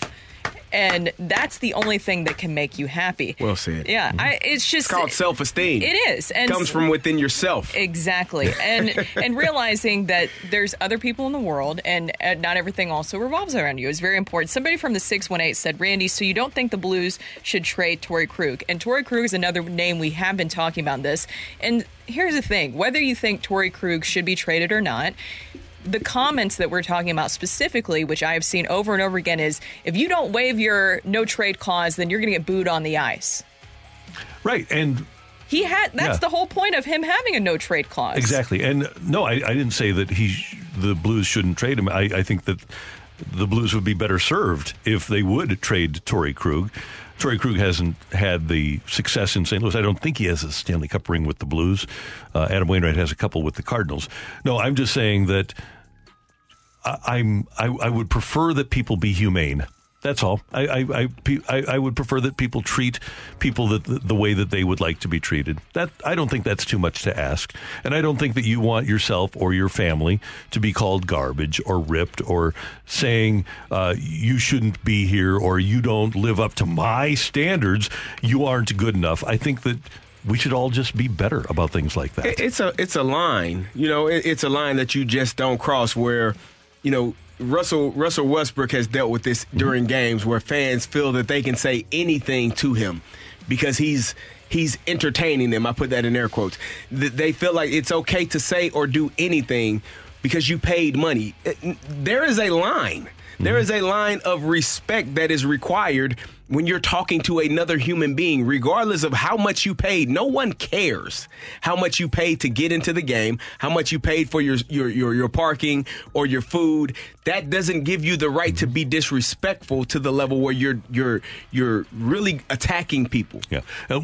This text just came in. $6 million a year. The fans can boo me every second. And number one, I think booing is a different thing altogether than attacking. I think booing is a sign of frustration. I don't boo at ballparks, but I get it if you do. And if you pay your money for your ticket, I get that you can become frustrated and boo. That is it's a lot different than lambasting somebody on Twitter and calling them names and saying that they don't deserve to live in your world or that they should retire or that you were a waste of money. Carry your... I'm in pain. Because people assume that because you make X amount of dollars that you can take anything. That you don't have feelings. They're not humans, you can take anything. Yeah, if I had $2 million in the bank, you could tell me anything. No, the hell you couldn't. No, you could not. Because there's a point in every person where it's too much and you will snap because of what people are saying to you. That is a lie from someone who has not experienced that. This is why analytics suck. Because analytics has turned athletes into robots. People think that they aren't human beings now. They think they're just robots. So I'm blaming the analytics movement. Mike Claiborne joins us next on 101 ESPN. You're back to the Opening Drive podcast on 101 ESPN. Presented by Dobbs Tire and Auto Centers.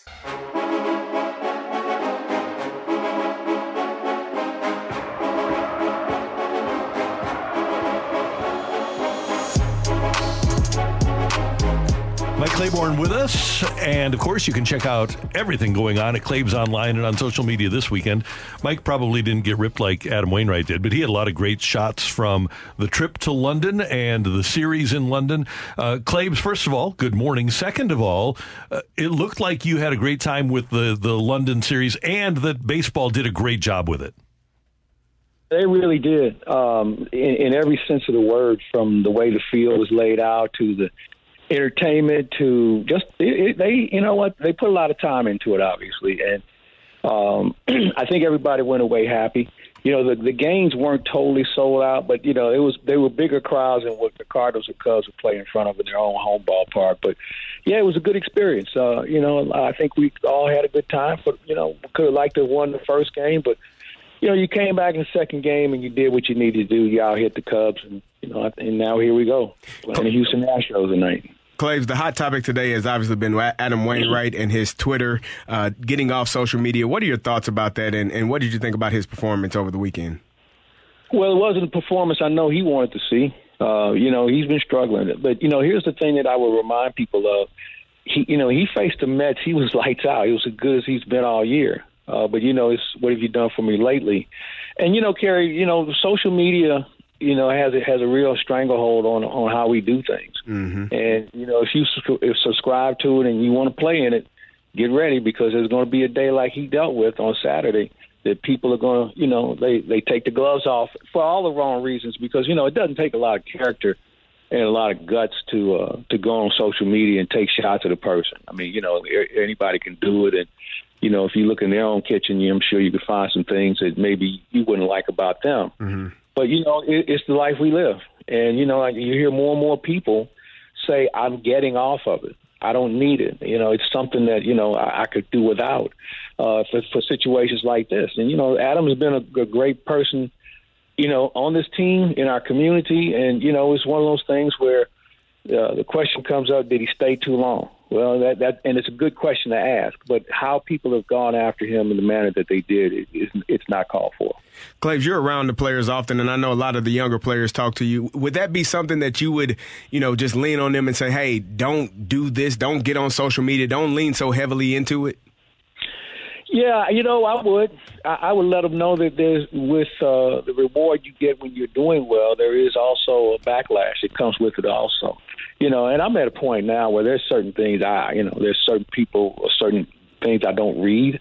There's certain things I don't watch, and I'm good with it. You know, I'd rather have things that are more positive and more objective in my life than to sit there and see people get torched for all the wrong reasons. So, yeah, I would definitely warn players and people in this business of the backlash that could come with it, because it's not, you know, it's not fair, but that's how we live. And, you know, it doesn't take a lot of character for people to do what they do and try and sting you and just be a hater. Basically, that's all it is just being a hater.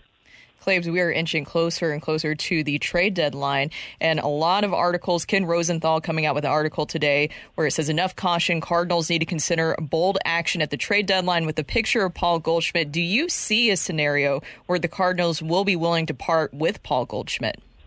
I don't. I think Paul Goldschmidt is a mainstay here. You know, he still has a lot of value to this team.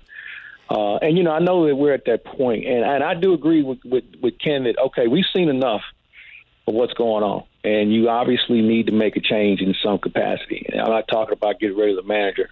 I'm talking about looking at this team. And, you know, the big concern was at the end of last year, going into this year, and currently during the season, pitching. You don't have enough of it. And, you know, you look at some of the ERAs of some of these guys, it's just not working. And I think we've had enough of a size, and it's no longer a sample size. It is a true size of what you are. And you've got to figure out a way to do that. Now, the question is this. Okay, let's have a fire sale. We can trade this guy and that guy. Okay, so let's say you want to trade Flaherty, a guy on an expiring contract. What do you think a team is going to give you in return for a guy like that, who is going to be an unrestricted free agent? Now, obviously, Goldie's more attractive because he has more time on a contract. But when we talk about moving a lot of these players, you have to think about what are you looking for in return that's going to help you now? And I just don't know what that answer is, because a lot of guys aren't having productive seasons. So I'm not saying you're stuck with them, But understand what you're going to get in return may not be what you think you deserve. And because, teams know that, hey, look, we know he's unrestricted. He may go back to St. Louis. He may not. He may test the water. But at the end of the day, the value of a pitcher or a player like that was probably greater in the offseason than it is now. Claves, I offered this counterpoint that if they were to decide to make a trade, that Paul Goldschmidt would be the best person because of what you just spoke of, what they would get in return.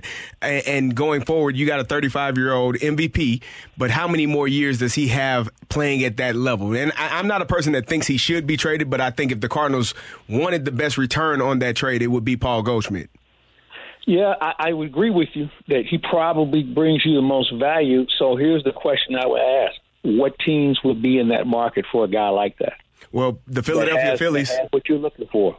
The Philadelphia Phillies is pitching. Okay, yeah, the Philadelphia Phillies pitching is good. I was told yesterday their bullpen might be second best in baseball behind Baltimore. And I started looking at some numbers, and you know what? They're probably right. Philadelphia has 4 guys that come out of that pen, and they give it to you, and they give it to you hard. But here's the thing. What pitchers do you want from Philadelphia? You're not going to get the first 2 guys from them. You're not going to get their top 2. And I think if you're going to move a guy like Goldschmidt, you have to have a top-line pitcher, okay? Not a guy who's a 3rd or 4th guy in the rotation, a top-line guy. And the thing is, I don't know if Philadelphia is going to be all in on making that sort of deal because Hoskins will be back next year, okay? So you don't want to be stuck in that situation. And Goldie is not going to be the DH because you already have Schwarber doing that from time to time, and you have Bryce Harper. They're rotating. So I'm not sure if that's going to be the trade partner you're looking for.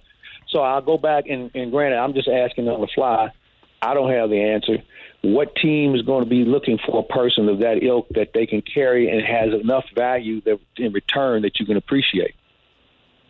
Hey, Claves, it's really interesting to look at the way trades work, too, because very rarely does a player of that ilk, and by the way, Ken Rosenthal also brought up Nolan Arenado's name, very rarely does a team get proper return for a superstar like a Goldschmidt or an Arenado. You look at the Andrew McCutchen trade, you look at the Mookie Betts trade, you look at the Giancarlo Stanton trade. We can go throughout history and find deals of all-star or superstar players that didn't work out. It's hard for a minor leaguer to turn into an all-star or a superstar. Well, I'll give you 2 more examples. What do you think Colorado's thinking now once they move Arenado? What do you think Arizona's looking at, that talent that they got in moving Goldschmidt? I mean, it's a really huge risk to move a player like that and think you're going to get anything close to that in return. I agree, Claves. I agree wholeheartedly. It's a tough thing, and it's tough to figure out. I want to ask you about this NBA. What do you think about Dame Lillard and potentially leaving Portland? Well, that's a good question because he's been the face of that organization, and they brought various guys in there, that they thought were going to be a difference maker, and it just hasn't worked. So maybe a change of scenery might be good for him. But you have to make sure if you're going to move a guy like that, he's got to be able to fit in the proper manner. I mean, he's a guy that needs the ball in his hand.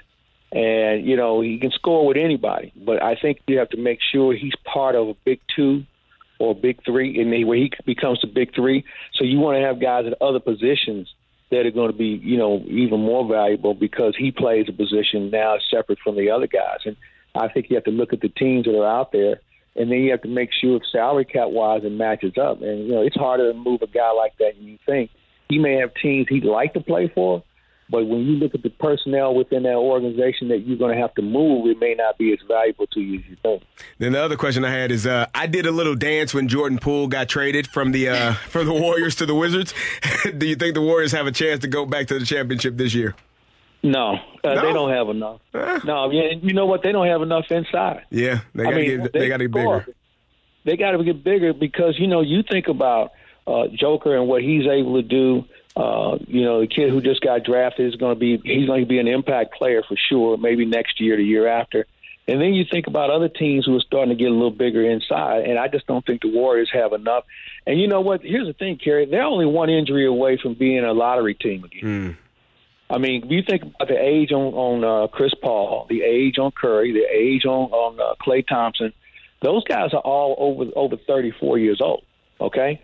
So, I mean, and none of those guys have been able to play a full season within the last 5 years. So I just think that, they're trying to keep the band together one more time. I just don't think there's enough musicians. Claves, what do we got going on at Claves Online? Well, we're going to have Claves and Joe for lunch today. We'll have that coming up in just a bit. Also, later in the week, Dr. Rick Lehman will have his podcast. We'll visit with Nick Ragone and talk some golf, PGA, and the WPGA. Also, we're going to visit with Jamal Mayers this week and talk about the NHL draft that's coming up, and that should be very interesting as far as who's going to do what, including the Blues. And so that'll keep us busy this week, and, of course, we'll be talking some baseball with Bob Nightingale on Thursday as well. So I think that'll get us started for the week. What do you think? I think that sounds great. And, oh, by the way, should mention that I know that Dusty Baker is one of your favorite people in baseball, and he's in town for the next 3 days. Yeah, we are scheduled to get together this week. And, I tell you, Randy, here's the other neat thing about the game in London. I ran into so many former players that they brought over, like Adam Jones, who now lives in Barcelona. Chase Utley lives in London. Let's see, who else? Dave Winfield. There's a picture I put up on my website on Twitter. Dave Winfield talking to Jordan Walker, and the caption said, "Passing it on." I mean, there was so many former players that I caught up with and had such a great time. You're going to start to hear from some of those guys here in the next few weeks as well, along with a visit I had with Tony Clark, the executive director for the Players Association. So a lot of good stuff going on. Looking forward to that. Claves, have a great week, and we'll see you soon. You got it, fellas. Have a great day. And you too, Brooke. They wanted to exclude you. No. I'll be waiting for my gift from London, Claves. I know that's coming this week. You know what, Brooke? One quick story. I almost had to buy another suitcase. I knew it. I knew it. I had to literally have the maid sit on my suitcase to zip it up. I can't wait to see those Fantastic. fits. It was massive, so I will be breaking out with some new British style here very soon. All right. Yeah. Some of it you're going to like, some of them you're going to be like, oh, I don't know. But I'll just say this. Pleats and cuffs are back. There we go. Love to hear. Mike Claiborne with us on 101 ESPN every Tuesday. Coming up next year on 101 ESPN as the Cardinals get ready to take on the Astros. Is there any reason to believe that they're going to go on a run? And regarding Waino and him deactivating his Twitter account on 101 ESPN. You're back to the Opening Drive podcast on 101 ESPN. Presented by Dobbs Tire and Auto Centers.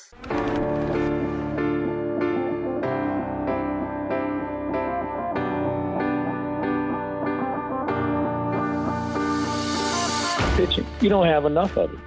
And, you look at some of the ERAs of some of these guys, it's just not working. And I think we've had enough of a size, and it's no longer a sample size. It is a true size of what you are. And you've got to figure out a way to do that. Mike Claiborne with us here on 101 ESPN.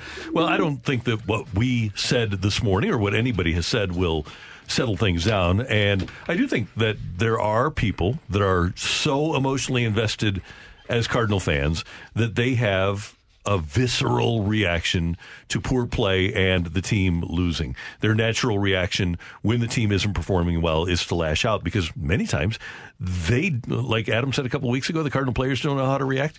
If you spent your entire life with the Cardinals not playing poorly and then they are, what are you going to do? You don't know how to react, and you react in an extremely negative fashion, and that's what's happened here. Yeah, I have a question because somebody texted this in earlier.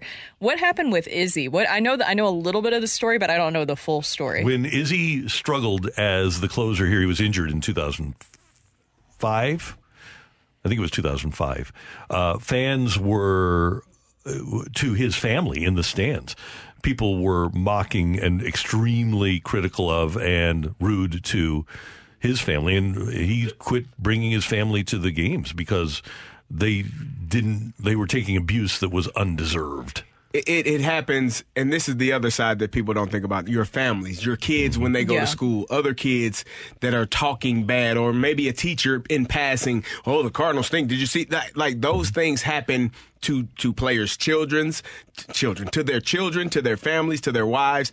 Those types of things happen all the time, and that is when you are crossing a line in sports. It's too much. You are a fan, and it's short for fanatic, but stop right there. Yeah, my guess would be that Adam's high school aged kids probably see social media as well. Yes, I'm sure. Yeah, they do. I often wonder when I assume that some of these fans that are going over the line, I wonder at times, are they like betting on games? And that's where their frustration lies. Like, because they're losing money or they're not succeeding in the way. I think that some of that takes place as well. But the fact that you are that upset or that angry at a player where you will demean them, disrespect them, go to their homes in some situations, it's absurd. It's too much.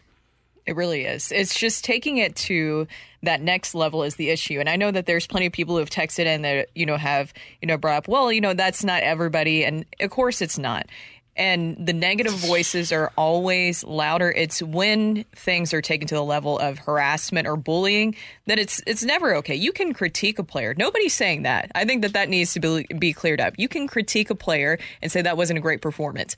They will even say it wasn't a great performance. I've heard that from every single one of the players this season for the Cardinals, take accountability for themselves. But where it crosses the line is where you make it extremely personal and harassing that player to the point where they might need to deactivate their Twitter account. That's when it gets taken too far. The part where it's not everyone. Well, here's my thing. If you are watching it happen, you are a part of the problem as well. And that's with most things. If you don't speak out on it, if you don't say anything, if you're sitting in a section where people are saying or doing those types of demeaning things and you're just quiet and not saying, hey, we don't do that here. That's not how we go about our business. That is part of the problem. It's just you're allowing it to happen as well. You are part of the problem, even though you're not doing it, you're not saying it, you're sitting there watching it.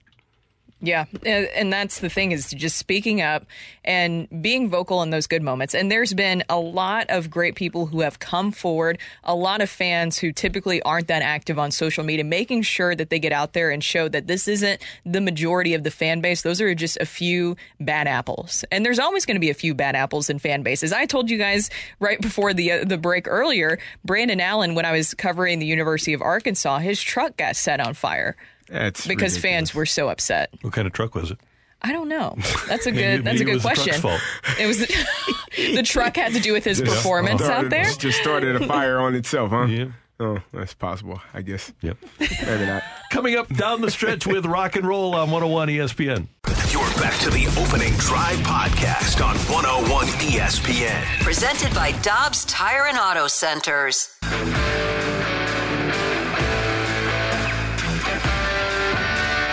Let's rock. Let's rock today. Hey, Matthew. Yeah, Randy? Before we get to rock and roll, we accuse you in much a mocking way of having bad opinions. Oh, wait, what? And we just got a text that said, Carrie, that's a horrible take. It's your own opinion. Now, that person might disagree with your opinion, but how can it be a horrible opinion? Now, if you're giving a fact, that's one thing, okay? You can say, that fact is wrong, but how can you tell somebody else that their opinion is horrible? Well, here's the other part to that. This person clearly didn't hear. They don't listen well because they were talking about, how am I going to tell someone on social media? I didn't say social media. I said in your section, meaning at the ballpark, meaning while you're at the game and you're sitting there in the environment. So listening is a key component to understanding. It is. When you listen well, you can understand better. And generally, from some of the texts we get, we have people that are they're here, but they don't always listen. But Kerry, that's a good thing. That means they're paying attention to the road. There you go. They're distracted and they're paying attention to what's happening on the road. Okay, well, then don't text and drive, sir, ma'am. Yeah. It's unsafe. Is someone's opinion's bad if they don't have good facts to back it up? That helps to have good facts to back it up. But generally. Yeah. But or you shouldn't. But say you can, I could have the opinion, for example, that Tom Brady sucked. Now, would the facts not back that up? They don't back it up. They don't back it up. No, but because he actually was pretty good. But it is my opinion. And so you can't say my opinion is bad because maybe I think he sucks because he cheated for 3 Super Bowls. Okay. Maybe my facts are a little bit different than your facts. Some people think that there are such things as alternative facts. Well, so we get a text from the 636. It says it can be a horrible take when you rank Kobe out of the top 25. Okay. And or Pau Gasol ahead of him. That's generally speaking. Neither of those things happen. Pretty horrible take. That's a take. Neither of those things happen. It's a good thing neither of those things happen. All right. What do you got for us, big boy? Else that would be really, really dumb. But man, it's a good thing neither of those things happen. But that one finals, I'll tell you what. The Blues have extended qualifying offers to restricted free agents Hugh McGing, Alexei Toropchenko, and Tyler Tucker. Obviously, two of those three names, big, late contributors to the Blues last season. One name that's missing from that list, though, Brownie. Logan Brown? No Logan Brown. Disappointing. Because obviously a St. Louis kid drafted 5th overall, loaded with skill, just couldn't get healthy. And it never was what Ottawa expected when they drafted him or what the Blues expected when they traded for him. The Blues do have hopes for Tyler Tucker. They think that he can be a pretty key part of their defense going forward. Well, and also Alexei Toropchenko. I mean, the fact that they even moved him up to the top line with Robert Thomas and Jordan Kyrou to add some more physicality to that line, I think says a lot about what they see in him and his potential. I don't think he's not going to be at the top all the time. He could be a monster fourth line guy, though. Yes. Because he's better than a fourth line player. So if you have the depth to be able to play him on your fourth line, that's exactly what Craig Berube wants. And it's more guys that Berube likes, as you mentioned right there. It's more guys that Berube is great at coaching with. He likes those physical guys, those guys who are going to go out there, even if they don't have that many minutes out there, it's impactful. And Alexei Toropchenko did that, and Tyler Tucker did that a lot last season. I like Alexei. I liked what he was able to do. I liked his demeanor. I enjoyed watching him play. So and called his teammates beer league. Yeah. He was honest. it Bush League or open what is and honest about what he felt was going on this team. Didn't hold back at all. I love it. I love Alexei Toropchenko so much. When he was dipping his shoulder and skating past the entire Avalanche squad in the playoffs 2 years ago, I knew the kid had something special. And I mean, that's a fourth liner for 2020's NHL. A guy who's big, strong, but also when it comes down to it, he can handle the puck and he can still give you offense. This isn't a 1990s fourth liner. It's not a knock to say that he's that player. That size, that grit he can give you, it's more of what the Blues need. I love the future of Toropchenko. You like Torpo or Toro is his nickname? I like Toro. Man, Toro works because he's so big. But then like Torpo, like maybe we need to stop giving the Russians like military names though, like Torpedo, Frank Toro. I'm just saying, it's like maybe we should probably stay away from that. See, why do you got to take it that way, Rock? Yeah. We just live in La La Land. Okay, over here we don't know. Yeah. You want to hear where else my brain took me? Oh yes. No. Right. So here's the thing. Get Jason Hayward. Get out of here. I want to know who gave the speech to the LSU baseball team. How do you go from getting absolutely ran off a field 24-4? I mean, in the parlance of the 2011 Cardinals, I knew Game 7 was over after what happened in Game 6. If you're Florida, you're probably thinking 24-4. We got this in the bag. We're gonna run these guys off the field tomorrow, and they come back and hand it to you 14-4 the other way. Get Jason Hayward out of here. I want to know who gave the post-game, pre-game speech. Who gave the speech that turned the LSU Tigers around? Because it was one doozy of a speech with that kind of turnaround. After you lose 24-4, only thing is we can't play much worse, guys. It's only up from here. Yeah. Maybe it was the power of the fans. Their fans coming in with the Jell-O shots. Did you guys keep up with that? With the Jell-O shots, pretty impressive. The College World Series Jell-O shots. They drink a lot. LSU fans. Yeah, they know how to. Short memory. So what you're saying is short memory span. Family. After you lose 24-4, you don't remember it. It's not going to affect you to go out there and win 14-4 the other way. Well, It doesn't I hope matter. They weren't the ones drinking the Jell-O shots. I'm not saying that, but And you need to have the great leadership. I go back to Game 1, 1982. Mike Caldwell of the Brewers shuts out the Cardinals 10-0. And most managers, especially now that don't really have much personality, would go in and they'd, we had a 58% chance of winning that game and stuff like that. Whitey sat down after losing 10-0 and getting shut out by Mike Caldwell in Game 1 and said, glad that wasn't a blanking doubleheader. There you go. We'd have really been feeling bad. Yeah, and then they went out and won the series. So there you go. I don't know how you found a way to take a shot at analytics in there, but you did. That's impressive, Randy. I didn't see the road. I didn't see the road when I brought up that topic, but you found it, Matthew. It doesn't even feel like a shot anymore. It's so natural. It's so natural.